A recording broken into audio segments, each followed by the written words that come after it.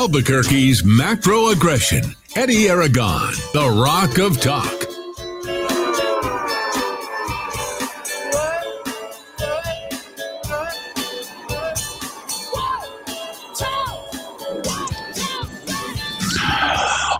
Here on this Wednesday afternoon. I'm Eddie Aragon, the Rock of Talk on AM 1600, KIVABQ.FM, rockoftalk.com, 550-5500 here on this hump day. Roku TV, Amazon Fire, and Apple TV. Don't forget you can Stitcher, SoundCloud, and Spotify us.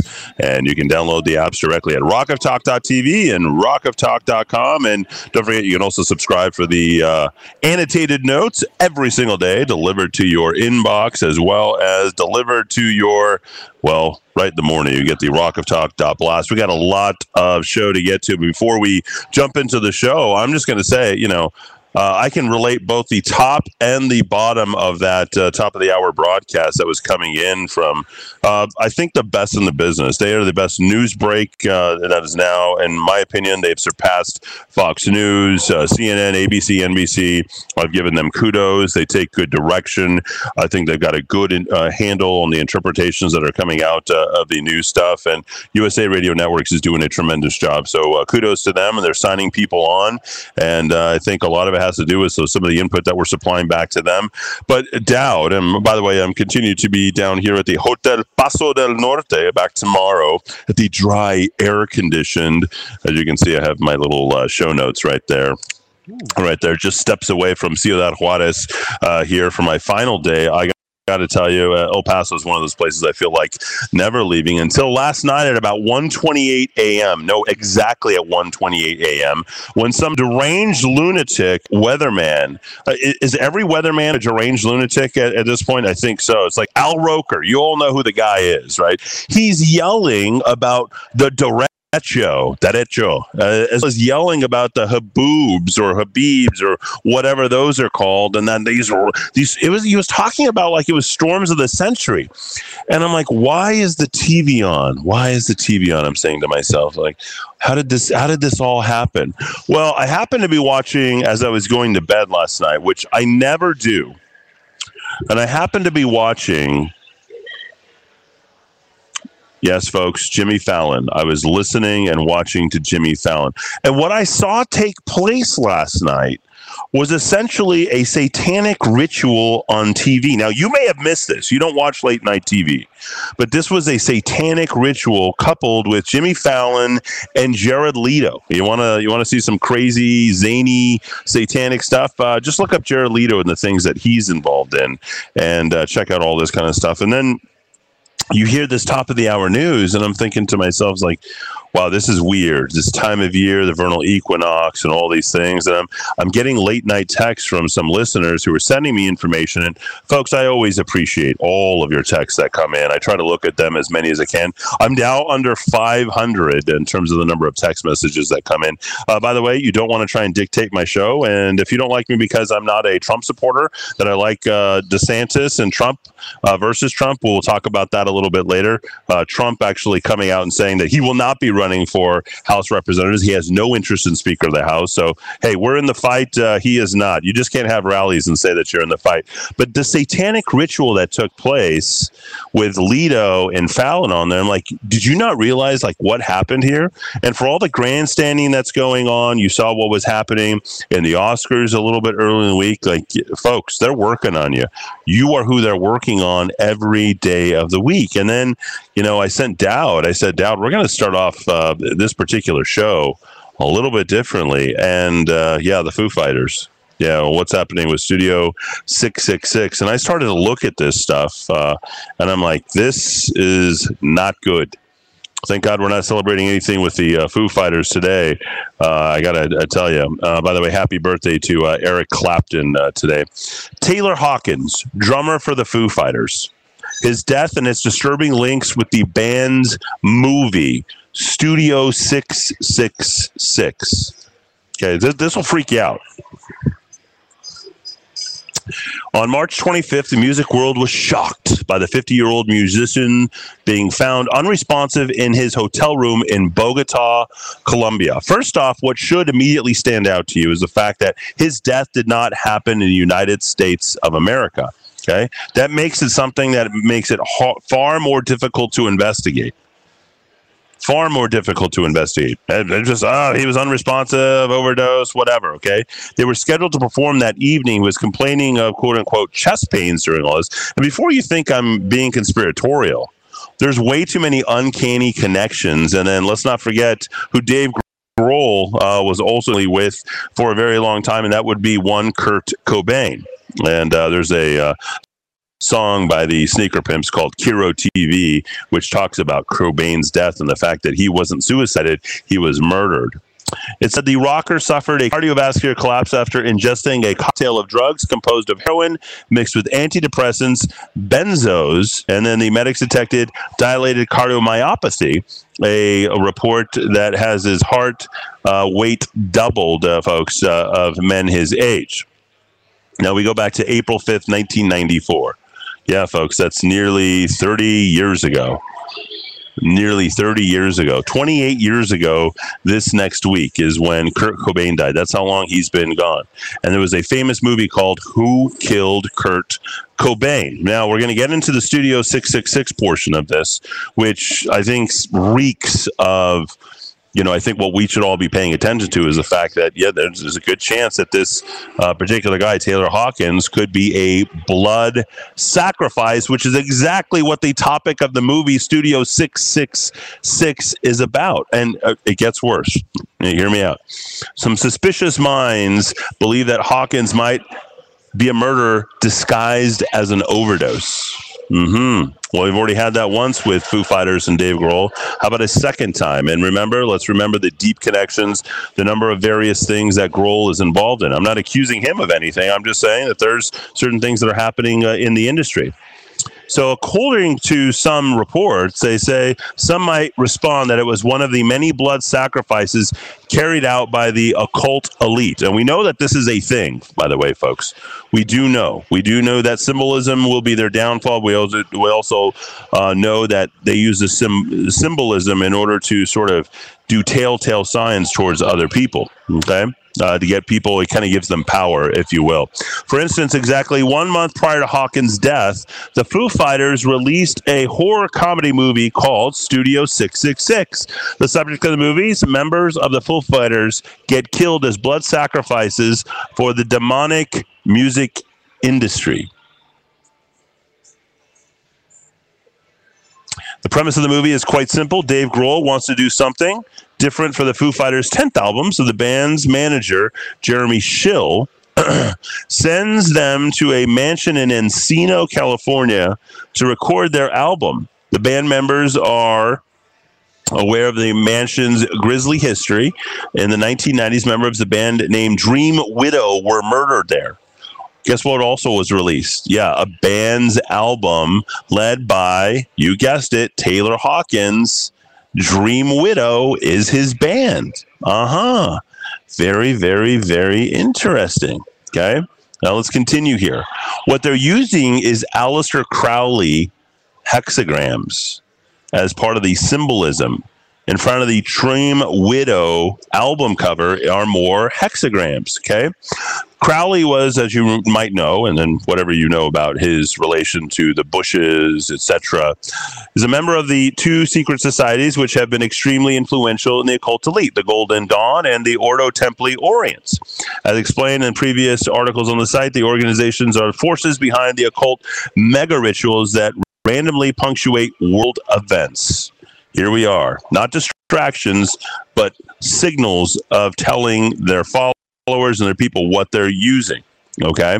And I'm getting lots of texts that are coming in. Oh, my gosh. Yeah, keep going with your Trump stuff.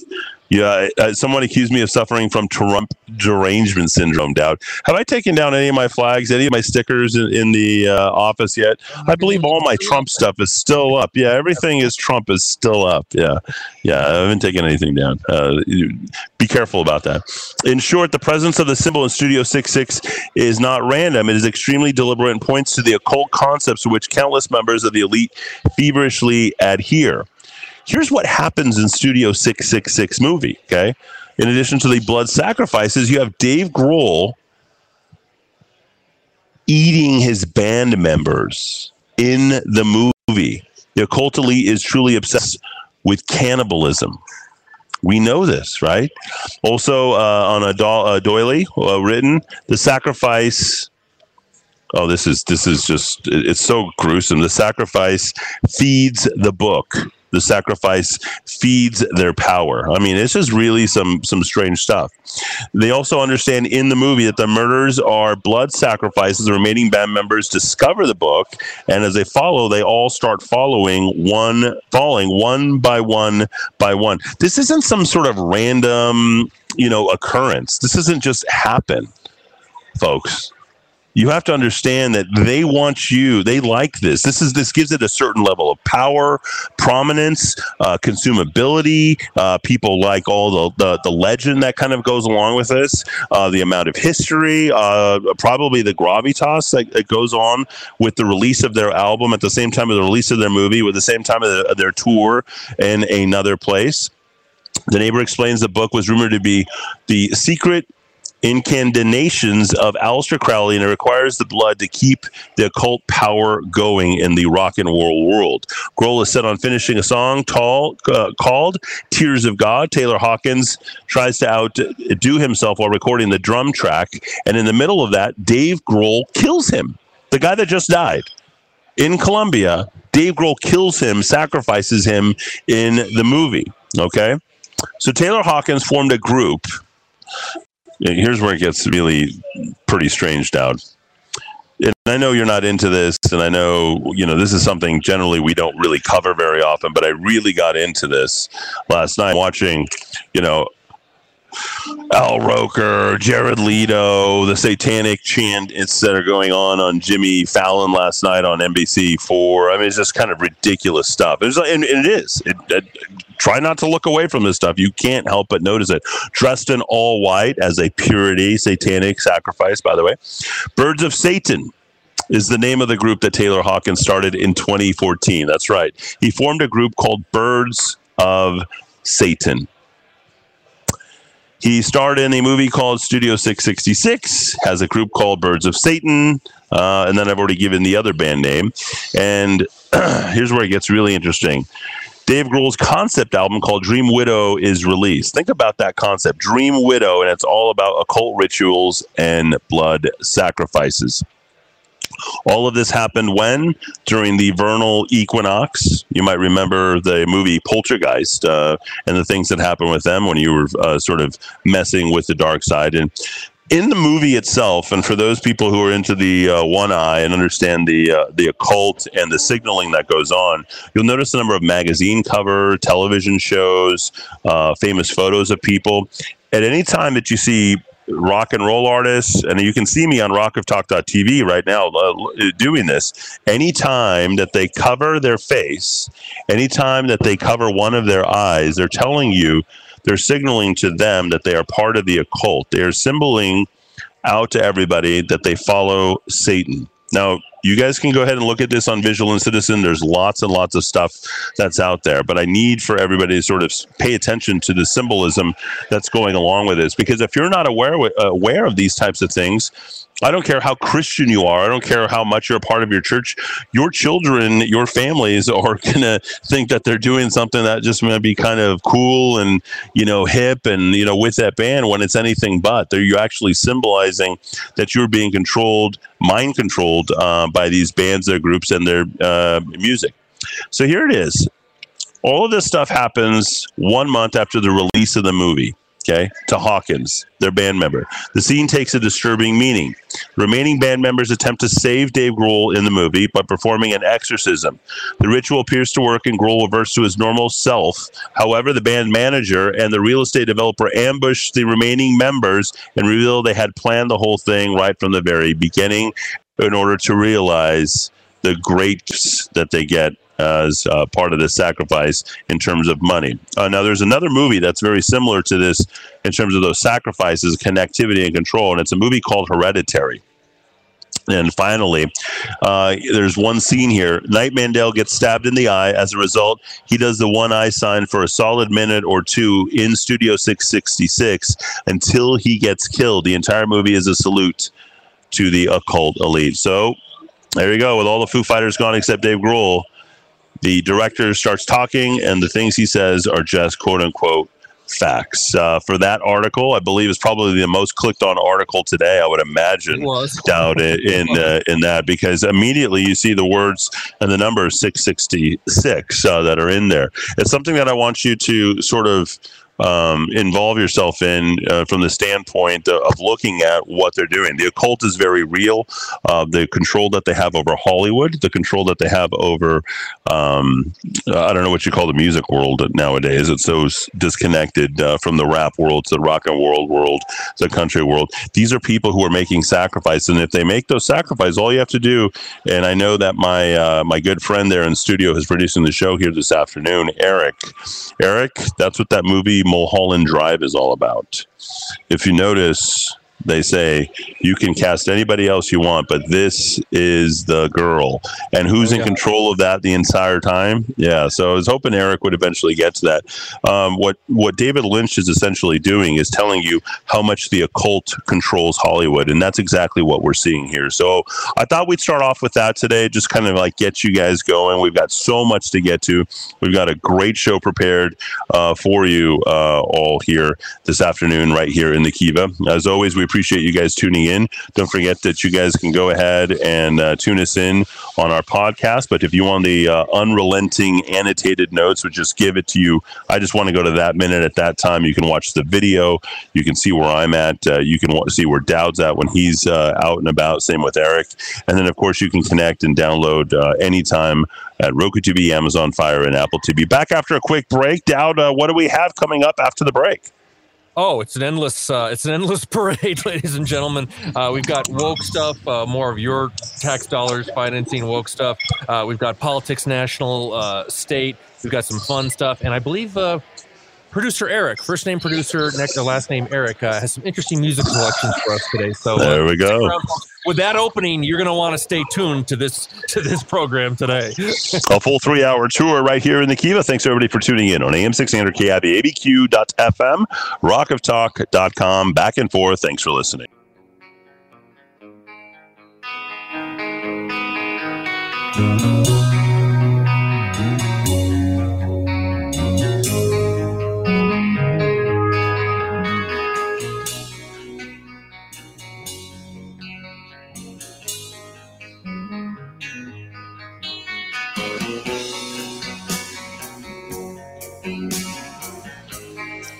.427 back here in the Kiva on AM 1600 KIV, ABQ.FM, rockoftalk.com, broadcasting from the Hotel Paso del Norte, just steps away from Ciudad Juarez, here in the lobby, visiting with some good folks who happen to be out in Arizona. One of the great things that they have down here in El Paso is plenty of good doctors, too. So we'll talk a little bit more about that in our Saturdays in the Salon this Saturday. D. Dowd Muska, myself, and we're going to get to Joe Biden. We're going to do some national stuff, and the poll numbers don't look good for him whatsoever, Dowd. In fact, this is pretty bad, pretty abysmal going into the midterm elections here.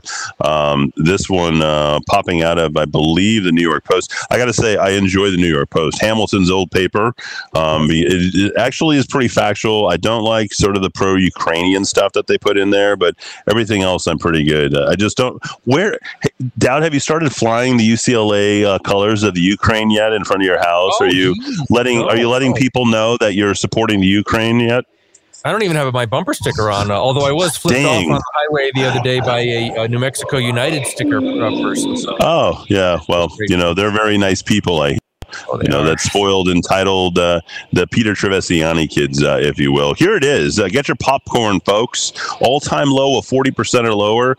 And here's really what's happening is Joe Biden is trying to maintain control of the Democratic Party more than he's trying to maintain control of this country. And you can see that because the virtue signaling is all going to the left. And let's not forget what's actually happening. What's creating that huge pain in this country is the amount of money that's being printed, Dowd.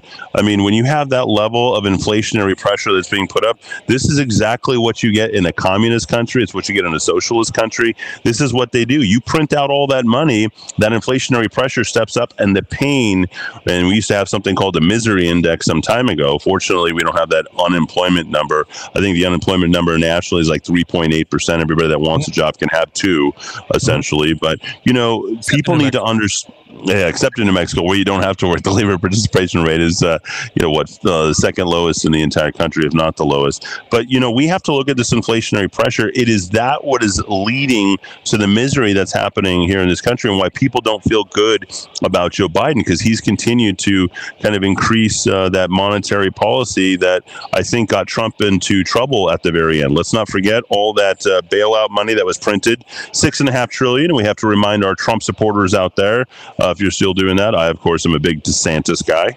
Everybody should know that people are moving to 3 states, Arizona, Texas, and Florida. And Florida, for a reason, we'll get to that a little bit. Ooh, I just love burning up all those latent Trump supporters and all this. But this is very interesting.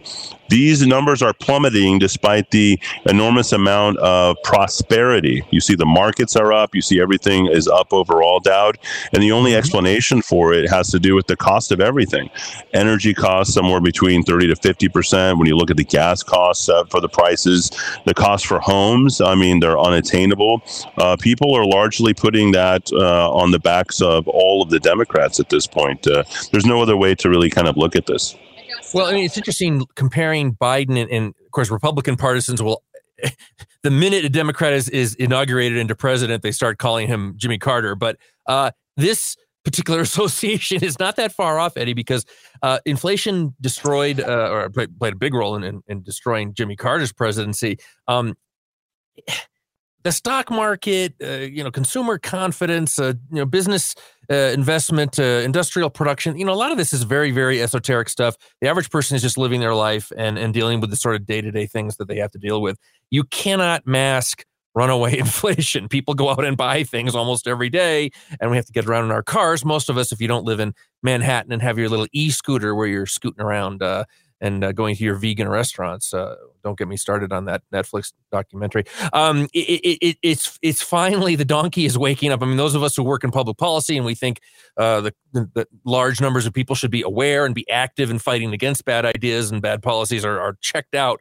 You can't hide inflation. Consumer sentiment fell again. It's the lowest level in over a decade, and people's expectations of the future, really scary. I think I might have mentioned this yesterday. The highest expected rate of year-ahead inflation since November 1981, way, way, way back in the dark days. And I'm actually finishing up a 4-part, huge book series. They're like 1,700 pages each, from Goldwater to 64 to Reagan in 1980, written by a really interesting left-wing historian who's not really that annoying. He's actually kind of very intelligent. He may not be with us on a lot of issues, but he's a genuine historian, Rick Perlstein. And Carter, people forget. I mean, Carter, in some ways, was like, hear me out here. Carter was riding to the rescue of the country after this horrendous trauma of Nixon, and then a lot of people thought there was this rotten bargain whereby Ford becomes president, and then a couple of weeks later, immediately pardons Nixon. Nixon obviously leaving office in great disgrace. People thought, all that bad time was behind us, and now we've got the peanut farmer, the nuclear scientist, peanut farmer from Georgia, who I'll never lie to you. And I think, in some ways, the people were propagandized to a point that was ridiculous over the last 5 or 6 years, that everything bad that happened in society is Donald Trump's fault. And whoever came along was going to end all of that unpleasantness. And really, I think in a lot of ways, the country's significantly worse off since the savior rode to the rescue. So not only do you have the reality on the ground, the conditions that people have to deal with, there's the disillusionment of, this guy was supposed to fix all the horrible problems that were created by evil Orange Man. And I think, again, there's an analogy to Carter there, and it is just looking worse and worse and worse for Democrats in November. And I, for one, am going to sit back with the popcorn and enjoy the show.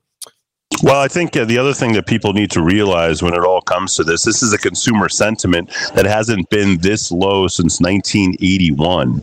And a lot of that's driven by things just being too expensive. And of course, that was just coming out of Carter, all the things that Reagan essentially had to fix with sort of a different monetary policy altogether. But here's the deal: is we should be looking at something that should be pretty positive, Dowd, but it's not. In fact, this quote from Robert Hughes: "The substantial declines in consumer sentiment reflect the impact of higher consumer prices. The surge in prices for many consumer goods and services is a function of shortages of materials, in addition to the monetary policy, tight labor markets, logistical issues that prevent supply from meeting demand, and has been compounded by surging energy prices as a result of the Russian invasion of Ukraine. Now, we, of course, knew that all that stuff was happening prior to all that. Furthermore, the newly initiated Fed tightening cycle raises the risk of a policy mistake that adds to the extreme level of risk and uncertainty of the overall economic outlook. We're looking at 5, maybe 6 interest rate hikes this year alone.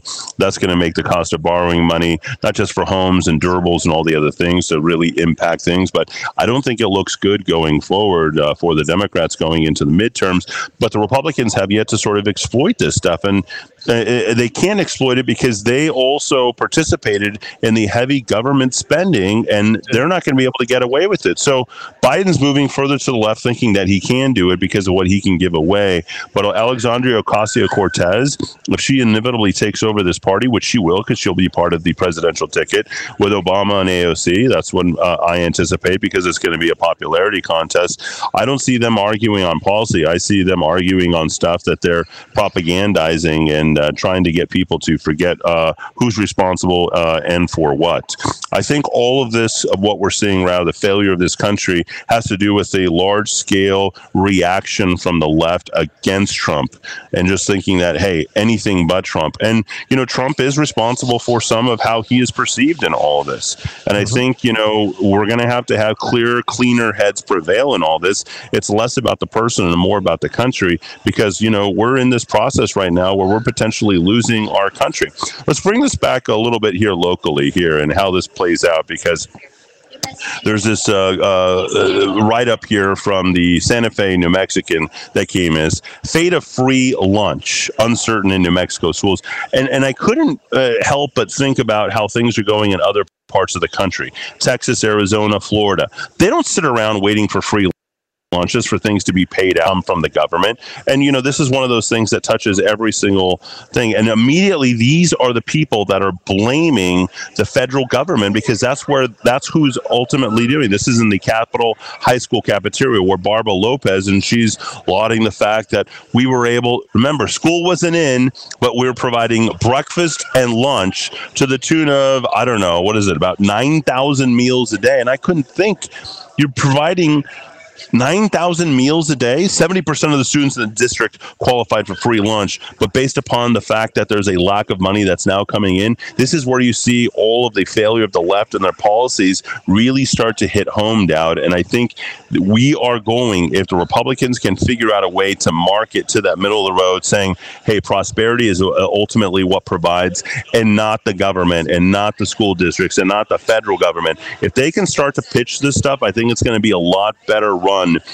for the Republicans, but they've got to figure out a way to sort of turn that around, and the only way they do it is not participating in taking that back. Absolutely. And the welfare, I think when you were kicked off, Eddie, I mentioned this story yesterday, the welfare industry in New Mexico, as exemplified by all these nutrition bureaucrats in Santa Fe, and I guess the one that directs the national or the statewide trade association for nutrition officials. Every government job, ladies and gentlemen, they have their own lobbying wing at the state capitol and in Washington. It's absolutely unbelievable. They're whining about the waivers that the U.S. Department of Agriculture, which is in charge of the food, the meals, and I guess what was it, 2,600 free. I think someone's paying for it. Breakfast a day. Yeah. The federal government's paying for all this stuff. Every single little bit of government magic money tree. 5,650 free lunches.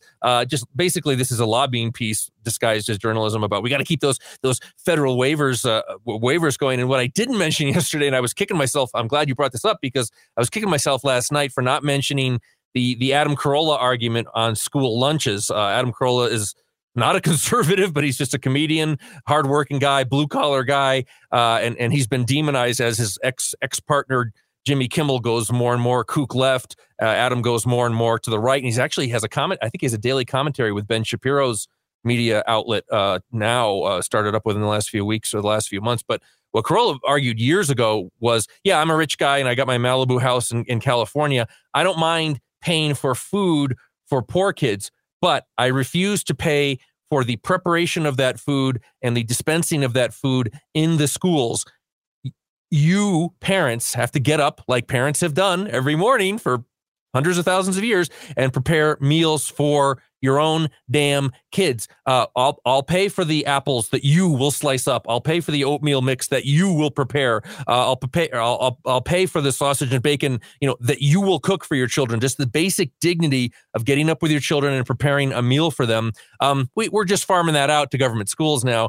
And it's just pathetic, Eddie, to see these people, nutrition director, Santa Fe Public Schools nutrition director, the dignity of work, of having self-value, of having your children see that you're responsible for your household. They don't see any problem with this. They're just whining that they don't get enough money and enough resources to give out more meals. And as I mentioned yesterday, they're whining that not enough people are signing up for this benefit, even though they're technically eligible. So we've got to get out there and agitate and propagandize so more parents can get their kids on welfare. The last thing New Mexico needs is more people on welfare.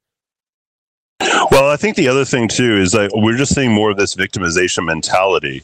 Minorities, food, education. I think it also encompasses the environment. Dowd, you only need to go to nmsource.com to realize their marketing pieces and what they're selling. And we're going to get into a little bit later on in the show, the attorney turned journalistic activist who's talking about the oppression that is now occurring. And it's trying to pass itself off as a journalistic piece, and it's anything but. And I want to go and take this next look at this. Oh, by the way, just to kind of wrap things up on that Santa Fe, New Mexican article, this is where the Republicans can exploit and take advantage of this. She says at the very end, and this is what I would be doing, she says, it's a little disheartening to see us be so quick to strip away these waivers and new approaches to hunger relief at the federal and nutritional program level that made such a difference. Yes, that's your federal government failing you. That's your federal government failing you, not being able to provide you exactly what you need. Let me take it a step further, because another victimization piece came out from KOAT, Dowd. And this one talking about the oppressed minorities who suffered most during COVID-19. Well, of course, it was the minority women who suffered the most. Associate Professor of Finance at UNM said we'd seen the growth in business applications that have leveled off a little bit like the rest of the country, but consequently, many families were forced to choose. Do I pay for childcare? Do I pay for work? Your kids were getting fed by in the breakfast, lunch. They had daycare. You didn't have to go to work. You sat at home on your fat ass and watched Netflix all day while you worked. Like, you didn't have a choice. You got to do whatever you want. You're looking, and again, here we go with more of the marketing pitches so that we can do more handouts in the state of Mexico. No other state, I don't care if it's Arizona, Texas, or Florida, is going through the type of sort of mental illness that the state of New Mexico is. Everybody has a story down, and we're blaming it on every other person that's out there, because it's never our fault for doing this. We have created this level of dependency, and when the dependency fails, like it's happening right now in the Santa Fe public school system or even the Albuquerque public school system, we turn around and blame the very hand that's feeding us. And for them, it's the federal government, Dowd. Yeah, and what really was even more disturbing about this KOAT piece that I flagged, Stephanie Munoz reporting, again, never presenting the other. Right. This is never. New Mexico, more federal money, more welfare, not going out and soliciting the multiple experts, either inside or outside New Mexico, who could talk to you about the how welfare destroys a society. But again, the worst part of this, in addition to just being not journalism, to being advocacy journalism, as Eddie was saying, is the expert. So quote unquote expert here is another UNM economist. I guess Riley White is replacing. What was her name? She used to be the old liberal activist professor, but now younger guys come along, and he's just whining about women being out of the workforce, and it's disproportionately falling on minority women, and on and on and on. If you were an economist, you should know what makes households, what makes societies prosper: skill cultivation, delayed gratification, waiting to get married, waiting to have kids. That's what places like Utah, that just came out, I believe it was #1 least stressed state, according to an analysis. We'll get to that later on, Dowd. Yeah, you like that?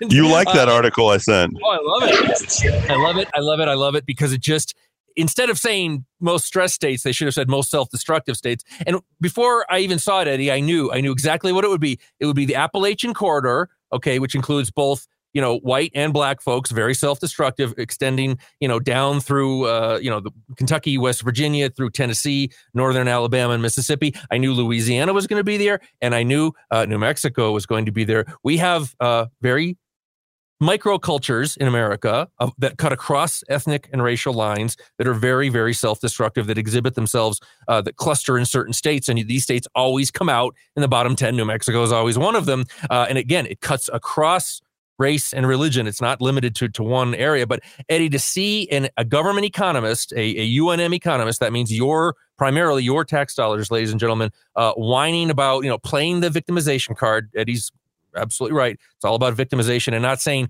here's the path toward human flourishing in New Mexico. We've looked at this for decades. We know what makes individuals successful. We know what makes families thrive, and whining about not enough welfare and disproportionate burden falling on minorities is helping absolutely no one. For KOA to just be a conduit for this kind of nonsense, again, not journalism, it's activism.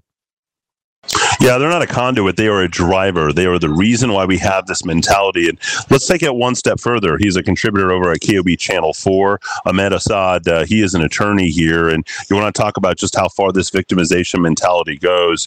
I'm going to just cross over here. You're going to hear my voice, but you're not going to see me on TV. So let me just go ahead and just talk about at the very top of sourcenm.com. Here's their victim categories, Dowd. Education, environment and climate change, police and prison. Those are coupled together. Government and politics, health, and then Native America. All the victim categories, right? Victims of COVID, victims of you name it. Now, here's what's really interesting about this, and I want to touch upon this, but QB Channel 4 wrote this almost on behalf of Ahmed Assad. It's like they didn't make a declaration of the fact that he is a contributor on the weekends, on Sunday mornings. Chris Ramirez didn't make this declaration. I'm not sure who actually wrote this, but it talks about the victim, Adrian Avila. Poor guy. He's accused of killing 2 people in 2 separate shootings. Ahmed Assad is requesting Albuquerque Police Department Harold Medina retract his comments he made about Avila's release. I'm like, oh, wow, you're going to go after the and see, this is just him creating his business as far as I'm concerned. He made about Avila's release. Now, we're just taking this on the surface of this because apparently Ahmad will literally sue anybody. He doesn't even care at this point because he is going to go after the city of Albuquerque, I believe, on some sort of tort and type of thing. These statements that Harold Medina, we're talking about Harold Medina, liberal police chief Harold Medina. These statements are defamatory and libelous, and I believe were illegal and unconstitutional, intended to incite potentially a very dangerous situation for my client. This guy has a history. He's involved in 2 murders. There's other stuff that's on here. And all that Harold Medina was commenting on. And here's another victim category. Again, we got minorities. We've got the people in schools. We've got Afghanis who can't get enough money. We've got the environmental. Like, you've got everything, and the criminals too. Let's not forget they're a second-class citizen. They're the victims. And he says, and this is according to Harold Medina, his statement. District Court Judge Stanley Whitaker ordered Avila to be released with a GPS ankle monitor. We're talking about crime at a record level, more homicides this year at this point than last year, Dowd. And all Medina says is the ankle monitor is not the answer for somebody who has a violent history or violent charge on their hands. Now, if that's defamatory, if that is libelous, folks, there's no hope for New Mexico. Get it out of your head. There's no hope for Albuquerque.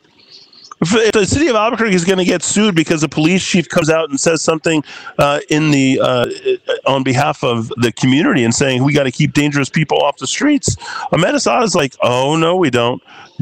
This is my poor guy. Until he has his day in court, there should be no sort of opposition. He is innocent until proven guilty. I'm like, this guy's got 2 murder charges on him, Dowd. This is why I say that there's no hope for the city of Albuquerque, because we continue to enable KOB Channel 4 in this, not making a declaration that Ahmed Assad is a contributor there on that. They failed to do that. KOHA Channel 7, you saw what they do in terms of, these poor people. Why are they marketing to those people instead of marketing to the people that are actually buying most of those products that are watching the news every single night? The quote-unquote reporter who filed this, Eddie, was Kai Porter. Again, that's K-O-B. And I just couldn't help it. I believe that's one of Ahmed's. That's one of Ahmed's buddies, probably. Yeah, apparently. How many times? If you look into the number of times that Ahmed Assad has appeared on Kai Porter's program, that should totally destroy the credibility of KOB Channel 4. Tell me I'm wrong, but if you go back and you look, I know for a fact.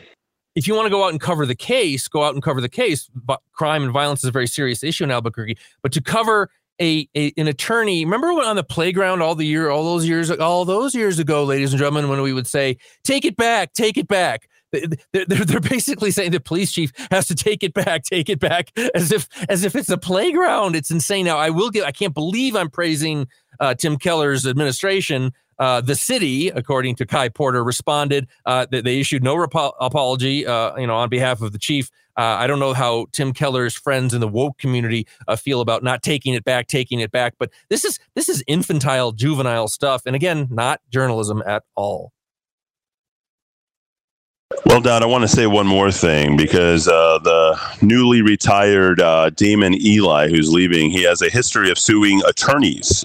That's what he does in his off time and his fun time. And in addition to criminal justice reform coming by way of Arizona, I should probably say that Damon Eli should be on this particular case, because I think people, especially our police chief, should be able to express their opinions about being tough on crime. Let me go back to that, and by saying, this is the official disclosure from the city of Albuquerque.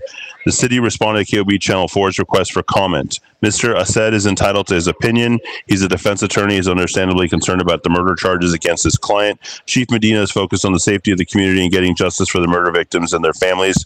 And I love this. Just a real if you will, in the city of Albuquerque. And I'm with you, Dowd. I can't believe I'm actually praising this, but I am. They did a nice move here. As a reminder, those victims have names: Elias Otero Garcia and Donnie Jacob Brandon. And I think that that's important, because the real victims are the people who lost their lives. The real victim is the community, which we have a record high homicide rate, a record number of people who have disenrolled from the public school system, a record number of people who have picked up and left, who are business owners, who are private citizens. Those are the real victims, I think, of New Mexico. And, why doesn't Damon Eli, now that he's ending time in his legislature, the man who's so incredibly and proud, I'm sure he can pick up the phone and call his buddy Ahmed Assad, and he literally comments out here on the front end, passing a couple his proudest achievements and his moments. We're passing a couple pieces of major legislation: conservative guardianship reform, conservative criminal justice reform. Damon Eli is directly responsible for what has happened in our criminal justice reform, which there's no penalties. There's a complete and total enabling of the criminal justice, and getting rid of the bail bondsman, which, if you go up and down the road here in El Paso, which I have done, you know what we have? We have bail bondsmen all over the place, right next to the courthouse. You don't have one. I think Madrid bail bonds is the only one that's even there, because you don't need bail bondsmen any longer. Remember, we let them out on their own recognizance based upon a quote unquote threat assessment, aka the Arnold tool, here in the city of Albuquerque. Well, let's take us to the top of the hour. And let's touch upon what we're going to get into hour 2 and hour 3. Dowd and I have so much prepared here for the show, but I know that you're a legalize it kind of guy, Dowd. I sort of am as well. I don't really care if it's legal or it's not legal. Just understand that it's going to be the downfall of the state of New Mexico, and this is more from a bureaucratic angle.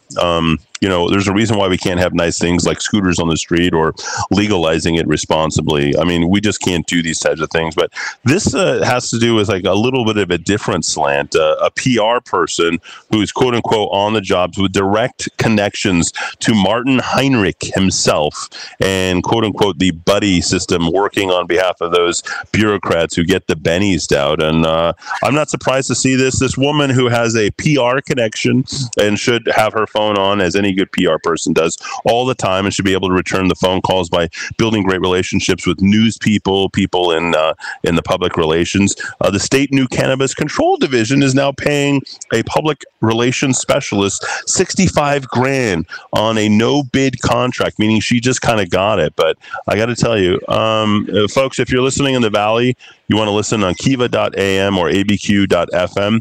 We're at 2,000 watts.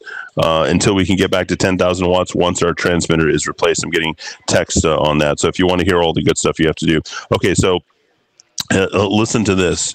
She is, let me get her. Is it Geiger? Is that her name, Dowd? I believe that her name. Yeah. Heather Brewer. Okay. Yeah. Bernice. Okay. Heather Brewer. Okay. Is getting paid. What is Friday? I think Friday is the first day that we start selling cannabis, and she can't be reached for. Yeah. She can't be reached for comment. She can't be reached for comment. She is the marketing director for the New Mexico Regulation Licensing Department. She did not respond to a telephone interview. They're just handing her money. They don't really care what they're doing because they don't have to answer any questions. Everyone's on board, and she gets $65,000 for handling all their interference. Dowd, what's their excuse there?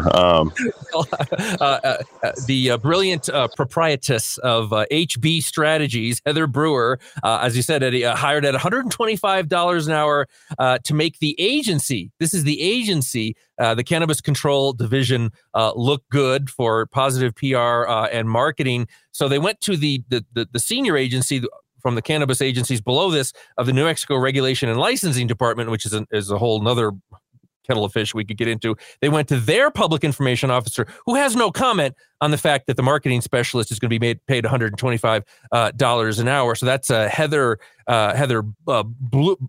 I'm sorry, I'm getting my Brewer and my Blairs messed up. Heather Brewer. Documents obtained by the Santa Fe New Mexican, the daily newspaper up in Fantasy, show that Ms. Brewer sent her first invoice back in September to John Blair, who was the Regulation and Licensing Department's deputy superintendent. So she got he signed off on her first payment. Now, what do Brewer and Blair have in common?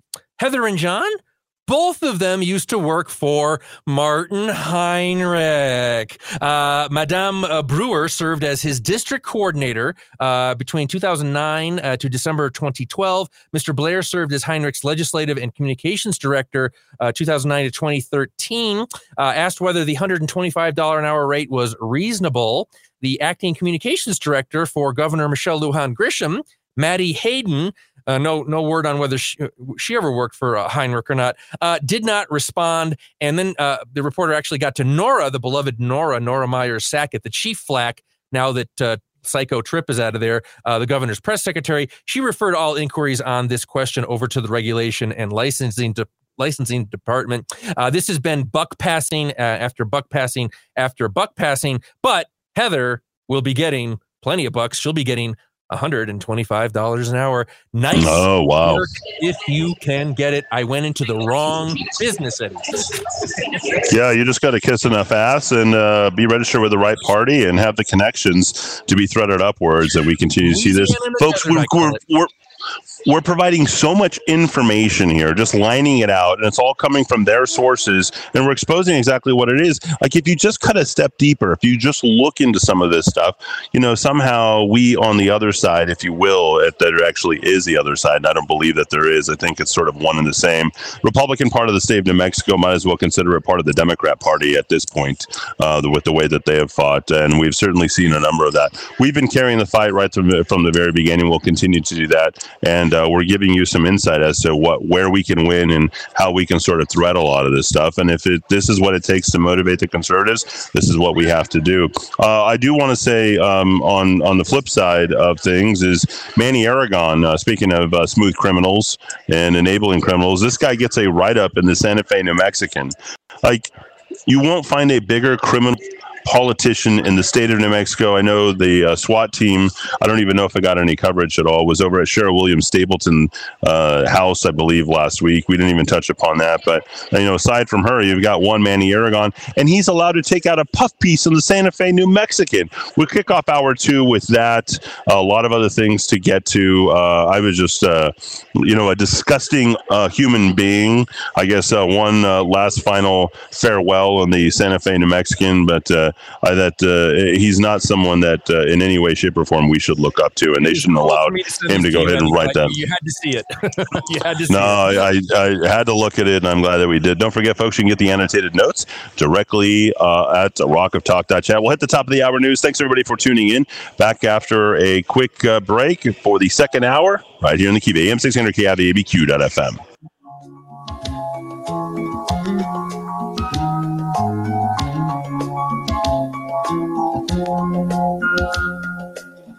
I see the crystal raindrops fall, and the beauty of it all is when the sun comes shining through to make those rainbows in my mind. When I think of you sometime, and I want to spend some time with you, just the two of us. We can make it if we try, just the two of us. This is the Rock of Talk on AM 1600 KIVA Albuquerque. I'm Tim Berg.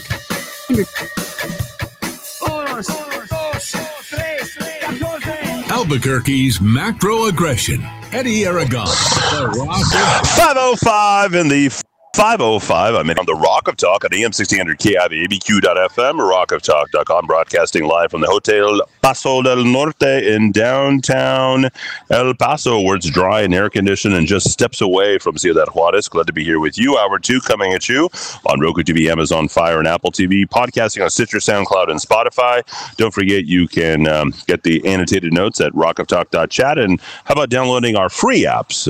If you have any trouble at all hearing us, you can hear us anywhere in the world at rockoftalk.com and watch us at rockoftalk.tv. And for you low-tech adverts, you guys can go ahead and get us at kiva.am as well. We're at 2,000 watts on the AM side of the dial until we get our full 10,000 watt transmitter replaced, which is coming very shortly, certainly weeks away now. So I'm certainly looking forward to that. Folks, it's tough running a radio station, believe it or not, especially when you're one that was standing up for Donald Trump during the entire time, advocating strongly that the election was stolen. And then you have your, the people who followed us and helped us, and they're like, you're not a Trump supporter. You're not a Trump. Well, I'll tell you what, I felt a little bit abandoned, didn't you? While Birx and Fauci had their way with us and the masking and the vaxxing, and then the guy literally soapboxes, and I'm a DeSantis guy through and through.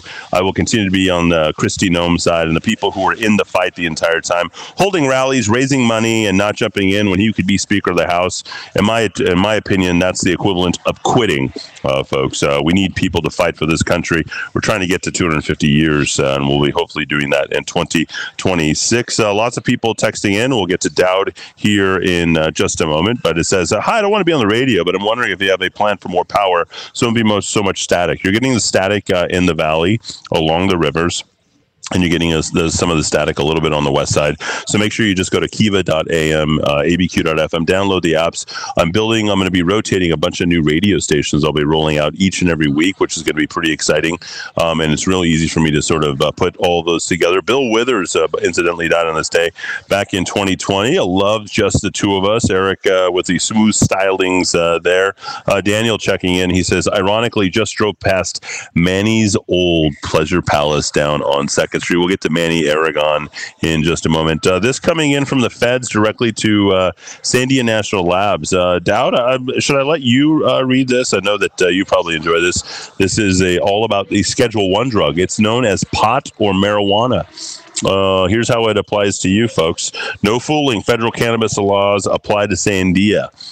There it is. Despite recreational cannabis sales starting April 1st by federal law, the Sandia workforce members are prohibited from using Schedule 1 drugs. Please fire the pot-smoking Sandia National Lab people, if you would. Go ahead, Dow. I am pro doing whatever you want to your body. I think a rule that the guys working on the nuclear warhead said on the B-61 bomb over at Sandia should not be smoking weed. I'm comfortable with that government restriction. I can get behind that, okay? This is one libertarian who's very comfortable with that rule. I like that too, Dowd. I'm with you. Use of CBD products that contain more than 0.3% THC must be reported per DOP reporting requirements, and could result in drug test failure and thus your dismissal and firing. NSA also advises the active knowing investment. Look at this. In any marijuana-related business may affect security clearances. How about if you just buy it? How about if you what if you give your kids money? You work at Sandia, or all these woke Tesla drivers smoking their pot on the weekends who work for DOE? You're fired. There we go. That'll be awesome. Alcohol, drugs, and tobacco in the workplace. And look at the Sandia offering the employees voluntary employee assistance program for help with alcohol and or substance abuse. They're willing to be nice to you. You just have to come forth and say that you're using it. So there it is. That coming in the Sandia Daily News today. Thanks for passing that on. We love our Sandia guys.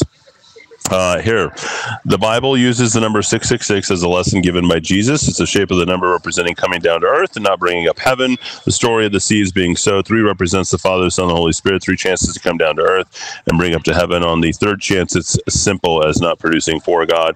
Same guy, Randy, checks in and says, where God's love is, great the devil must work harder. And we're seeing that. That's why you guys can't quit and stay in the fight. It's what we do every single day.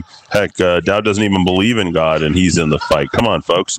I called the KOB Channel 4 news tip line today and asked if they were going to start covering the Hunter Biden story now. They just hung up on me. Of course.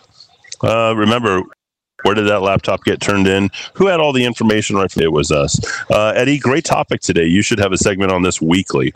And that was, of course, referring to my Foo Fighters Studio 666 story to kick off the show. The segment would write itself by just looking at everything in front of us daily. Symbolism will be their downfall, but you got to know what the symbols are. Let's see. This one coming from, tell me, Eddie, why do you say Trump is not in the fight just because he has rally? Like all you guys with your Trumpy bears and your Trump stuff, get past it. We've graduated. You have been in the fight far longer than even he has at this point, okay? Please stop with the Trump stuff, really. Okay, your fight is today, and it's every day. It's in your house. It's at the grocery store. It's in your workplace. It's everywhere. Who's doing that fighting for you? You should pay attention to what DeSantis is doing. You should pay attention to what Kristi Noem has done. And we're also going to get into a story about the Faroe Islands, where they have done things that we only wish that we would have done, Dowd. But we're going to kick it off with one of the most ridiculous people in the history of New Mexican politics, Dowd. And that, of course, is one Manny Aragon. I have no relation to that criminal animal, whatever you want to call him.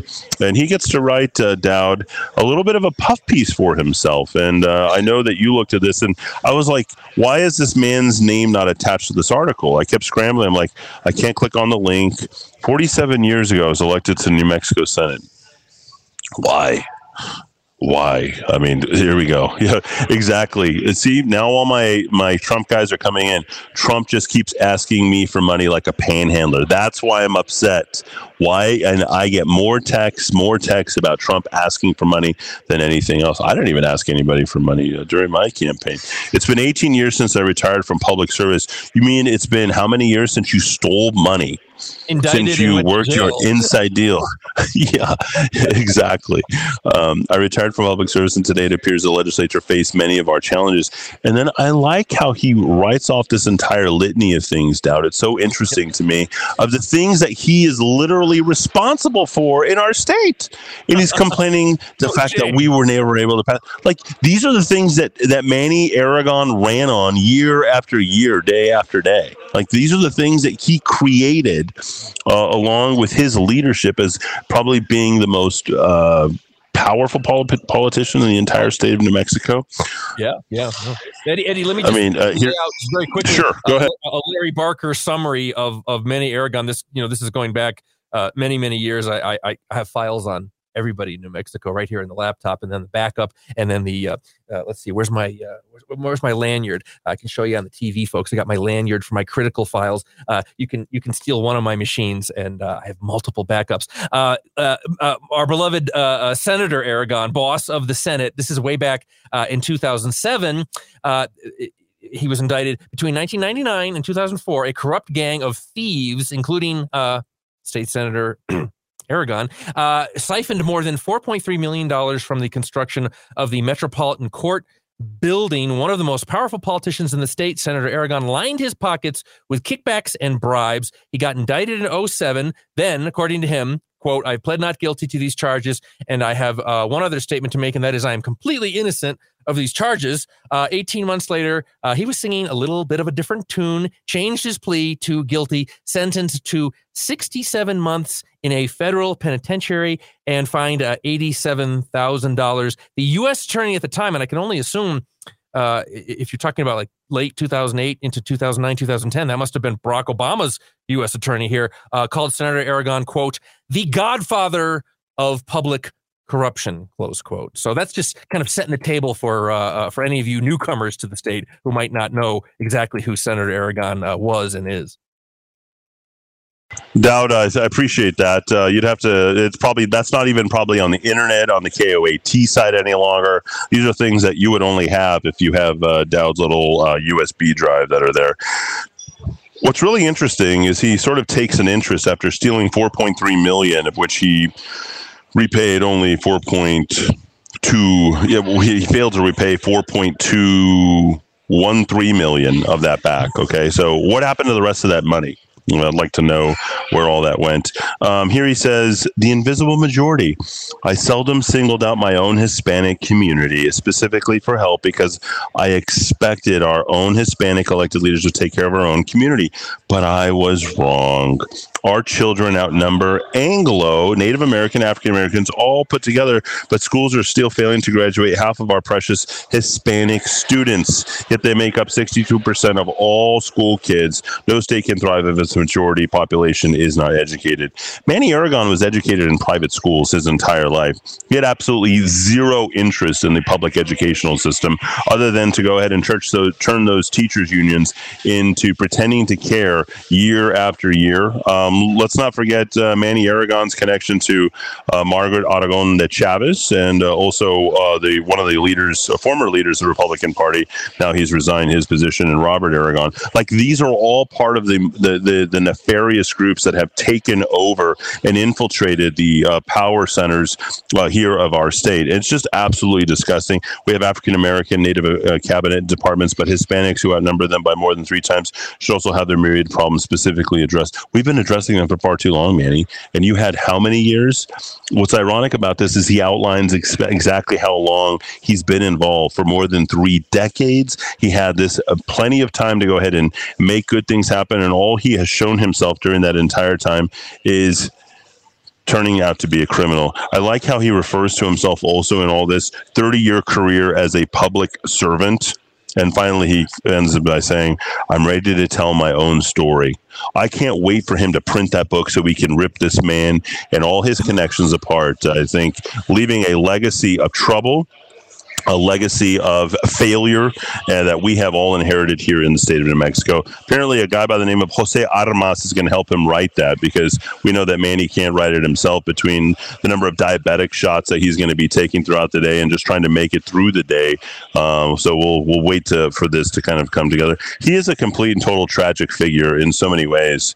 I had the the misfortune of meeting him during a time, and as soon as they said that what my name is, says, "Hey, we're related. You could be my son." I'm like, I couldn't be anything like you. My father and my grandparents built this city. You have reaped a huge line of death and destruction throughout this state and enabled the criminal element, including your friends, relatives, and most of all, the criminals who have aimed to serve you. We're run by mafiosos, and he was one of the lead bosses for a very long time here in the state of New Mexico, Dowd. Yeah, and Eddie, this is an exhibit. This grotesque fiction that he's written. It's kind of a rambling op-ed, trying to save face, trying to play identity politics and focus on how Hispanics have been left behind in our state. I mean, frankly, I think, the numbers are pretty bad for every group in our state. Let's be based, let's just tell the truth. I mean, we're last in just about everything. And I don't know that you can limit it to one group, but I think beyond that, getting up into orbit, these pieces really drive me crazy because you've got people from New Mexico's political establishment. And again, I'm not a partisan guy, although there has been for 90 years, one political party basically in charge 89.9% of the time. I would take it beyond party, and I would just say a philosophy, an ideology, an approach to government that the elites, if you can even, they're certainly not, as Eddie said, intellectual elites, they are definitely not. The people in power, business community, clergy, politics, media, when they come out and they write these art, and this is a little weirder because he's focused more on the Hispanic community, but when they write any kind of article about how far behind New Mexico is, in any potential and any possible socioeconomic standard, and we're pretty much rock bottom and, just about everything, and one of the most stressed states, interesting connection there. It's the lack of self-awareness and situational awareness on the part of these people, Eddie, drives me absolutely bonkers. You're the people who've been in charge forever. And so when you run down these litanies of how awful things are, I don't know. It's not evangelical Christians. It's not atheist libertarians. It's not Swiss bankers. It's not little green men who've been in the powerful positions in what passes for government in New Mexico for the last decadal. It's people like you. So isn't it kind of an indictment of yourself? This cri de coeur that you make, or cri de spleen that you make about how awful things are and how much you care, but you folks are the ones who've been in charge. So isn't it an indictment of yourself? It's easy to cast aspersions and accusations for why everything's wrong. You sure don't see that little that plank in your own eye, do you? And Eddie, I marvel at these people's lack of awareness. And ex-Senator Aragon is just the latest example. I see these things written all the time, and I just wonder what planet these people are on. You're preparing a brief, an indictment of your own community, and you're too dumb to figure that out. That's my take on the whole thing. Yeah, there's so many criminals that have been part of the Democratic Party. I mean, just this last year alone, between Heather Williams or Sharon Williams, whatever her name is, Stapleton, the CD1 candidate and her DUI, certainly that'll go to a conviction and what she's done in terms of resigning her position. We've seen Democrat after Democrat up north resigning their positions.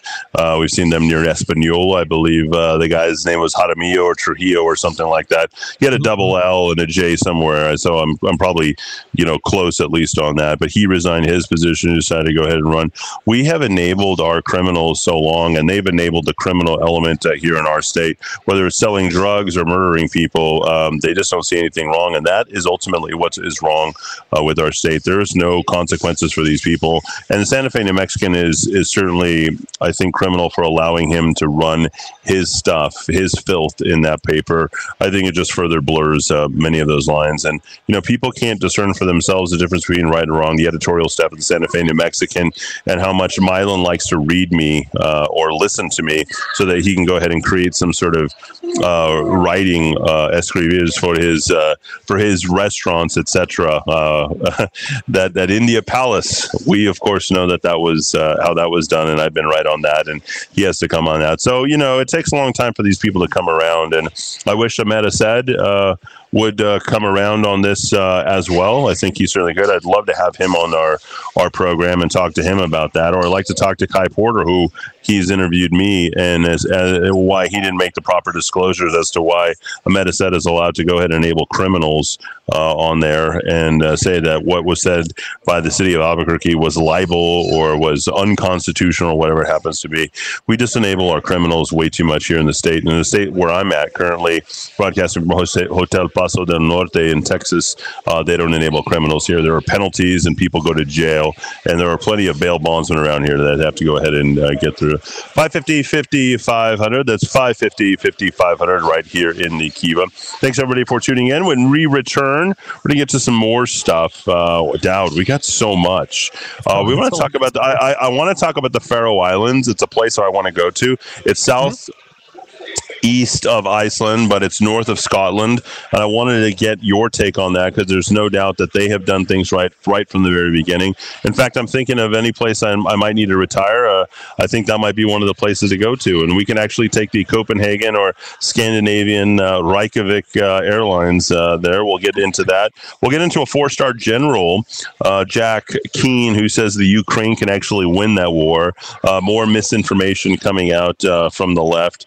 And it's always easy to find these guys who haven't been in the news for a while. We'll talk a little bit about Beau Biden. I wanted to get into Espanola as well. Speaking up north, not just the police blotter. I think I'll wait until tomorrow to get to these stuff. So you'll have to wait tomorrow for the Espanola stuff. But I think that there was a fight as well back on March the 9th that I'd love to talk a little bit about. And for Espanola. There is never a new low for Espanola. They never really kind of get it back. Boy, I'll tell you, after having a Republican mayor, they're just going to hit rock bottom once again. I mean, you talk about Albuquerque being the armpit of America. Espanola inevitably becomes the armpit of the state of New Mexico, and you'll see why when we not just read the police blotters, but we also talk specifically about what happens. You can't even have a normal basketball game with an Espanola Valley team. Apparently, there's a lot of people getting into fights. And finally, Joe Rogan apparently might quit Spotify. I doubt that very seriously. That guy only cares about one thing, and that's money, fame, and his name. Back after a quick break. Thanks, everybody, for tuning in right into the Kiva on AM 1600 KIVA, Q.FM, rockoftalk.com. And Eric, thanks for putting together the show as well, broadcasting live from the Hotel Paso del Norte in downtown El Paso. I'm Eddie Aragon. D. Dowd Musk and I will be back in 4 minutes. We don't take our trips on LSD. We don't burn our draft cards down on Main Street. 'Cause we like living right and being free. We don't make a party out of loving, but we like holding hands and pitching wood. We don't let our hair grow long and shaggy like the hippies out in San Francisco do. I'm proud to be an Okie from Muskogee. He's so fine. Wish she were mine. That handsome boy over there. One with the wavy hair. I don't know how I'm gonna do it, but I'm gonna make him mine. He's the envy of all the girls. It's just a matter of time. He's so special. All right, here in the Kiva, little who is that? It's Dowd. Is it? Yes, Chiffon. The Chiffon. She's so fine. Is that it? Well, I don't know. I was looking at I think it was the Diana Ross and the Supremes, the first act to have, I think, something like 5 consecutive number ones. America's always irredeemably racist. It's not like any black artists, even back during the segregation era, had massive success in the United States. But, again, another little fact that just goes down the memory hole if you're woke. And Eddie, this was also the track that George Harrison was sued for, since it sounds so much like My Sweet Lord. Yeah. Yes. My Sweet. Oh, really? That was. He had to pay out, I think, didn't he? Yeah, he did. He lost. He had to pay. Wait. Yep. So his most famous song, he had to pay to a group. I doubt racism probably played anything in any of that. So he's the white guy, and the black female sued him, and they probably won at first pass because they played it side by side. Is that right? There you go. He couldn't have been just a fan, right? He couldn't have just liked it. a great song. Right. No, I mean, the guy for the Beatles, I don't know that the Beatles ever did anything that was original or on their own. They couldn't have come up with anything on their own. Certainly not George Harrison, So they had to, they got everything the Beatles only got everything that they ever did, probably from either Motown or Smokey Robinson or, I don't know, Quincy Jones. Quincy Jones, I think, originated music. If you just talk to anybody in the black community, they'll tell you. Just for the details, 1976, Judge Richard Owen, U.S. District Court, found that the Quiet Beatle, Mr. Harrison, had, quote, subconsciously copied the tune from He's So Fine. So if you do something subconsciously, you're still legally responsible for the payouts. Is that correct? So if you heard something that was similar and somebody decided to sue you, subconsciously, they've got to basically pay you out. Mm-hmm. There you go. Very effective. And according to, I guess the publisher was Bright Tunes Music, a guy named Bright Ronnie Tunes, Mack. okay. Let's face it, a lot of those Motown hits, they weren't written by the actual artist. They were written by Jewish guys in New York. That's just kind of the way it was. I don't know what, I haven't heard the name, Lieber and Stoller, those kind of guys. I don't know Ronnie Mack, but poor Georgie subconsciously took this. Harrison was, in fact, according to the Quiet Beatle, he was inspired by Oh Happy Day by the Edwin Hawkins Singers. Back when RBG passed away and I still had a Facebook account, I put out Oh Happy Day. I had it on a continuous loop on my Facebook account because it's a wonderful song, and that was a glorious day when RGB passed away. During a December 1969 European tour, he wrote My Sweet Lord with, he first offered My Sweet Lord to Billy Preston, who recorded it for his Encouraging Words LP after the Beatles split up, causing many, many teen girls to cry in 1970. Harrison recorded his own version, which became the first single from the triple disc and considered classic album, All Things Must Pass. And that is your music history update for today, ladies. Not included in that musical history is Happy Birthday. He must have had a few happy birthdays until he got divorced from Layla. So there you go. Layla, happy birthday, 77th birthday to Eric Clapton. Eric Clapton, the song Layla is about George Harrison's wife and how he couldn't get enough. Yeah. And then she's a real piece of work, boy, getting in between the two of them. And that little riff there was written about Eric's obsession with Layla, who he inevitably divorced, as well as George Harrison. George said, "Hey, you want her? You want my music? You want to pay the community over there for Oh Sweet Lord or whatever? Well, we can do that. Eric, you want my wife? You can have her."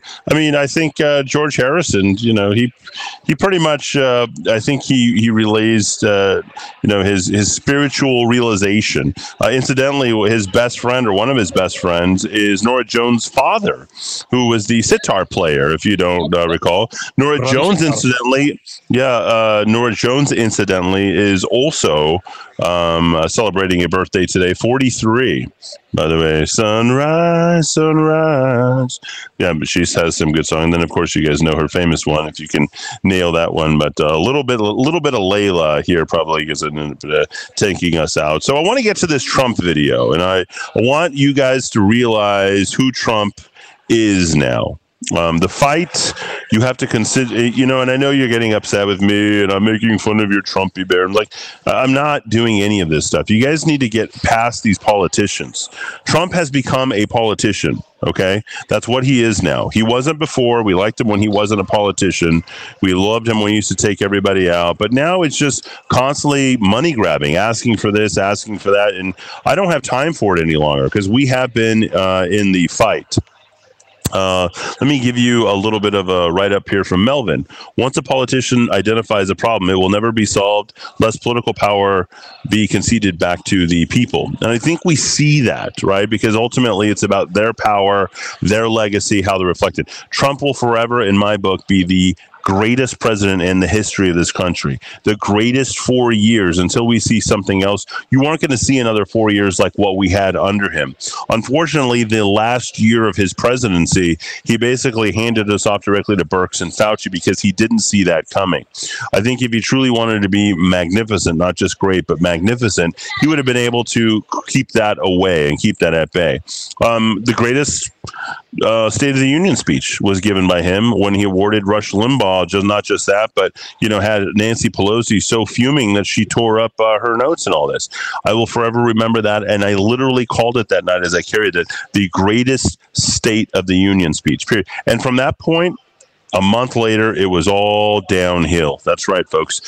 From February 5th, 2020 until everything got announced on March 13th, 2020. And here we are on 2022. By the way, folks, that background there is the bar of the Hotel Paso del Norte, where I'm broadcasting live from. So if you can hear a little bit of that remnants behind me, and I think, Dowd, you can probably hear a little bit of the laughing there. I think they're laughing because they're like in total agreement that Trump is also, one of the greatest presidents of the United States. So back to this, I think it's important for us to realize, like, this guy, he says, well, I like your program, Eddie.